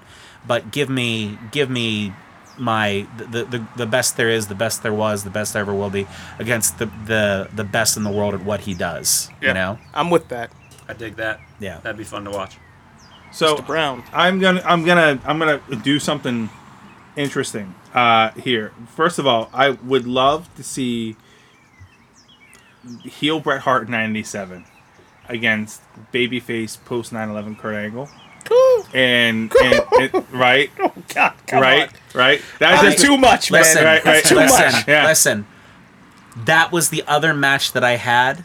Even in the drive up here, I was going back and forth. Is it going to be Angle against Bret Hart or is it going to be Jericho against Bret Hart? And it wasn't until I opened my mouth and I looked you in the eye and realized it was that I Chris. went with Jericho. And I'm so fucking happy you said post 9/11. See, that would be great, but I feel like that would be, you know what I mean? Like, we're all in the same respect too. Like, that's too much. That's too. That's a Megaton lot. heat. That's to be able a to lot. get That's a with lot. him. So let me give you something creative here that tickled my thought. Babyface, 2004 to 2005, Eddie Guerrero against heel today, AJ Styles. I'm with that. All right. That's And you give interesting. heel AJ Styles 1989 Bobby Heenan as his mouth. Oh, now we're. Oh, That's a whole nother dynamic. It's a whole I thing fucking with love that. right there, right, you know what I mean? Because the matches, right? They'll tell every story you could possibly tell where Eddie cheats better than the heel, and Bobby Heenan gets Cheats better than the frustrated, heel, yeah. and then Bobby steals one, and Bobby runs him down and gets the heat. You could take that fucking match to every live event across the fucking country, and that's your main event, and you don't need a fucking title, you don't need anything. You're just there. And that's just, take it any day. On their worst day, that'd be better than most of the stuff you'd see. I agree. That's a Yeah. great fucking call. That's awesome. I want to throw one real quick here because this isn't exactly. It doesn't really go with the rule because it is a feud that happened. But I would have loved to have seen old man Bret Hart against old man Shawn Michaels. Oh, the end of their At the run. end of the run, around that time that Michaels was having his matches with Taker and with Flair and everything, and just kind of see what that would have looked like of the two old gunslingers facing off again. I mean, you couldn't print enough money if you put that match at WrestleMania. Oh no!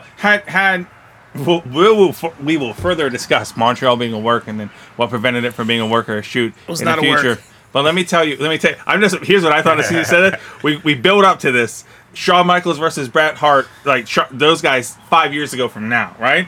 Healthy, no post, no fuck you Goldberg kind of a shit happening to Bret Hart. Shawn Michaels is walking to the ring. He's got his wrist all taped up. Sure, he can still be bald as a motherfucker now. On his way to the ring, all of a sudden a car hits him. Boom! And the brakes screech. And Bret Hart just leans out of the driver's side and says, "Justice!" And then he peels out of here. Justice. Fucking done. Take my money. I'd watch that on fucking repeat. So let me ask you this.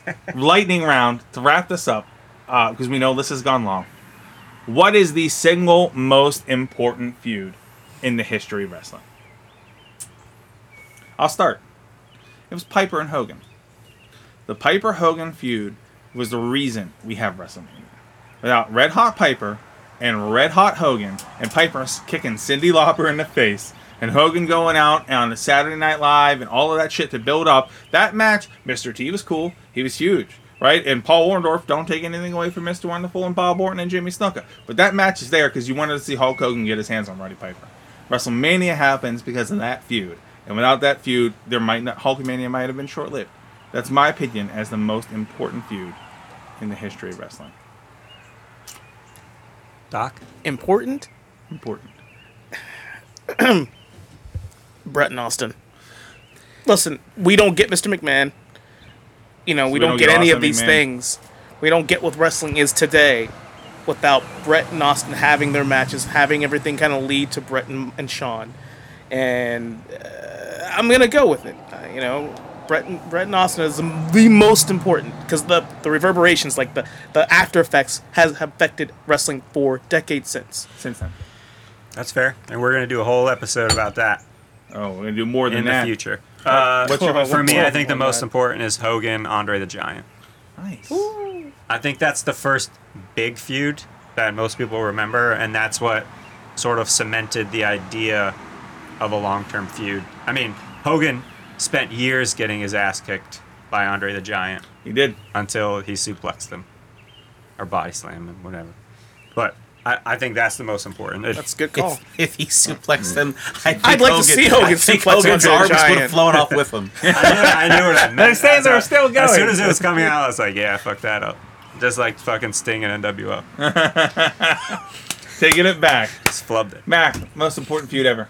WWF versus WCW. The Invasion. The Top invade. out. Good Which job. we are going to fucking do that It's- show and that whole thing. Well, I mean, I'll even go a little pre-invasion. Just the fact that they were both relevant at the same time. Wrestling, I think, is at its peak when one is pushing another. Monday Night War. The Monday Night Wars. I think you need to have. You see when WWE and WWF can be at its greatest is when they need to be innovative, when they need to be light on their feet, when they need to do things out of the box and different to keep people's attention. And when they don't have anybody really competing against them, they don't do that. You see it in wrestling all the time. There are lulls, there are periods of time where you don't really give a shit about who's fighting who, even though you should, because there's some great matches and some great wrestling going on. But you need to have somebody who's fucking nipping at their heels. Yeah, there's accountability there where it forces you to one up. Right. And To that's get better. why, Competition, man. Yeah. It makes everything you need better. it. when you had WWF and you had WCW and then you also had ECW, because I'll be honest with you, at that point in time, I got more fucking jacked for ECW than I did anything else at that point in time. I just went on a business trip this week, and I'm sitting alone in a hotel room, like the first time I've been by myself without any member of my family No pants. overnight for so no long. pants. Yeah, no, of course no pants. And I'm like, what am I going to watch? You think I fucking watched Marvel that I put Disney Plus on? Oh no, I watched ECW Anarchy Rules 1999, which fucking opens up with Jerry Lynn and Lance Storm. Ah, man, with a bag of Fritos in my hand. It was a fucking time. Yeah. Oh my god. That's why I really have hope. Just not that AEW would ever necessarily compete with WWF. I just have hope that they're there. Yeah, it raises Just the game. because Rising tide lifts all boats. it gives you an option.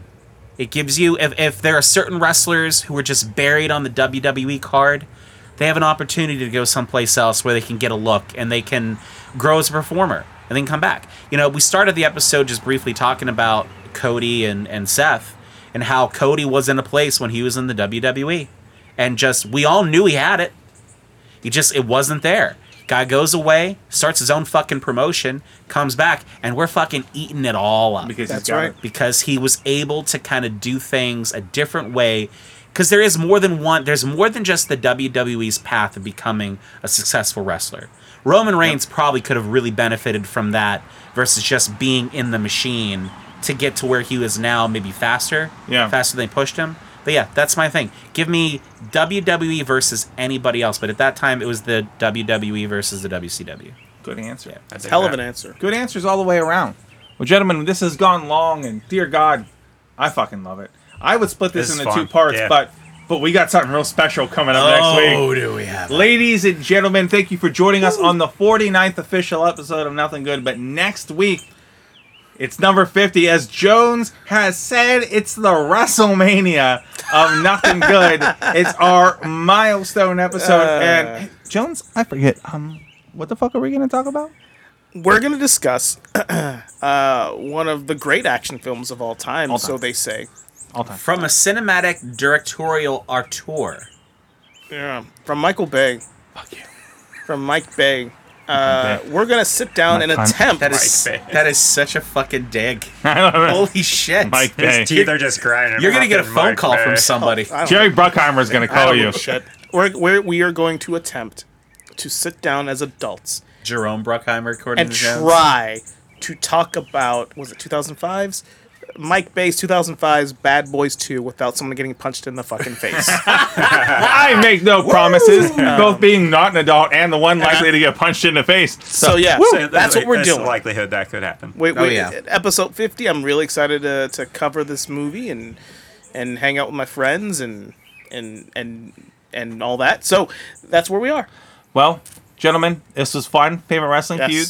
I love stuff like this because it gives us ideas on maybe something to tackle in even longer form than long this. form, yeah. Down the line. I love But it. we appreciate everyone joining us. Tune in next week as we hit our big milestone, episode 50, and then from there, it's only onward and upward for Nothing Good.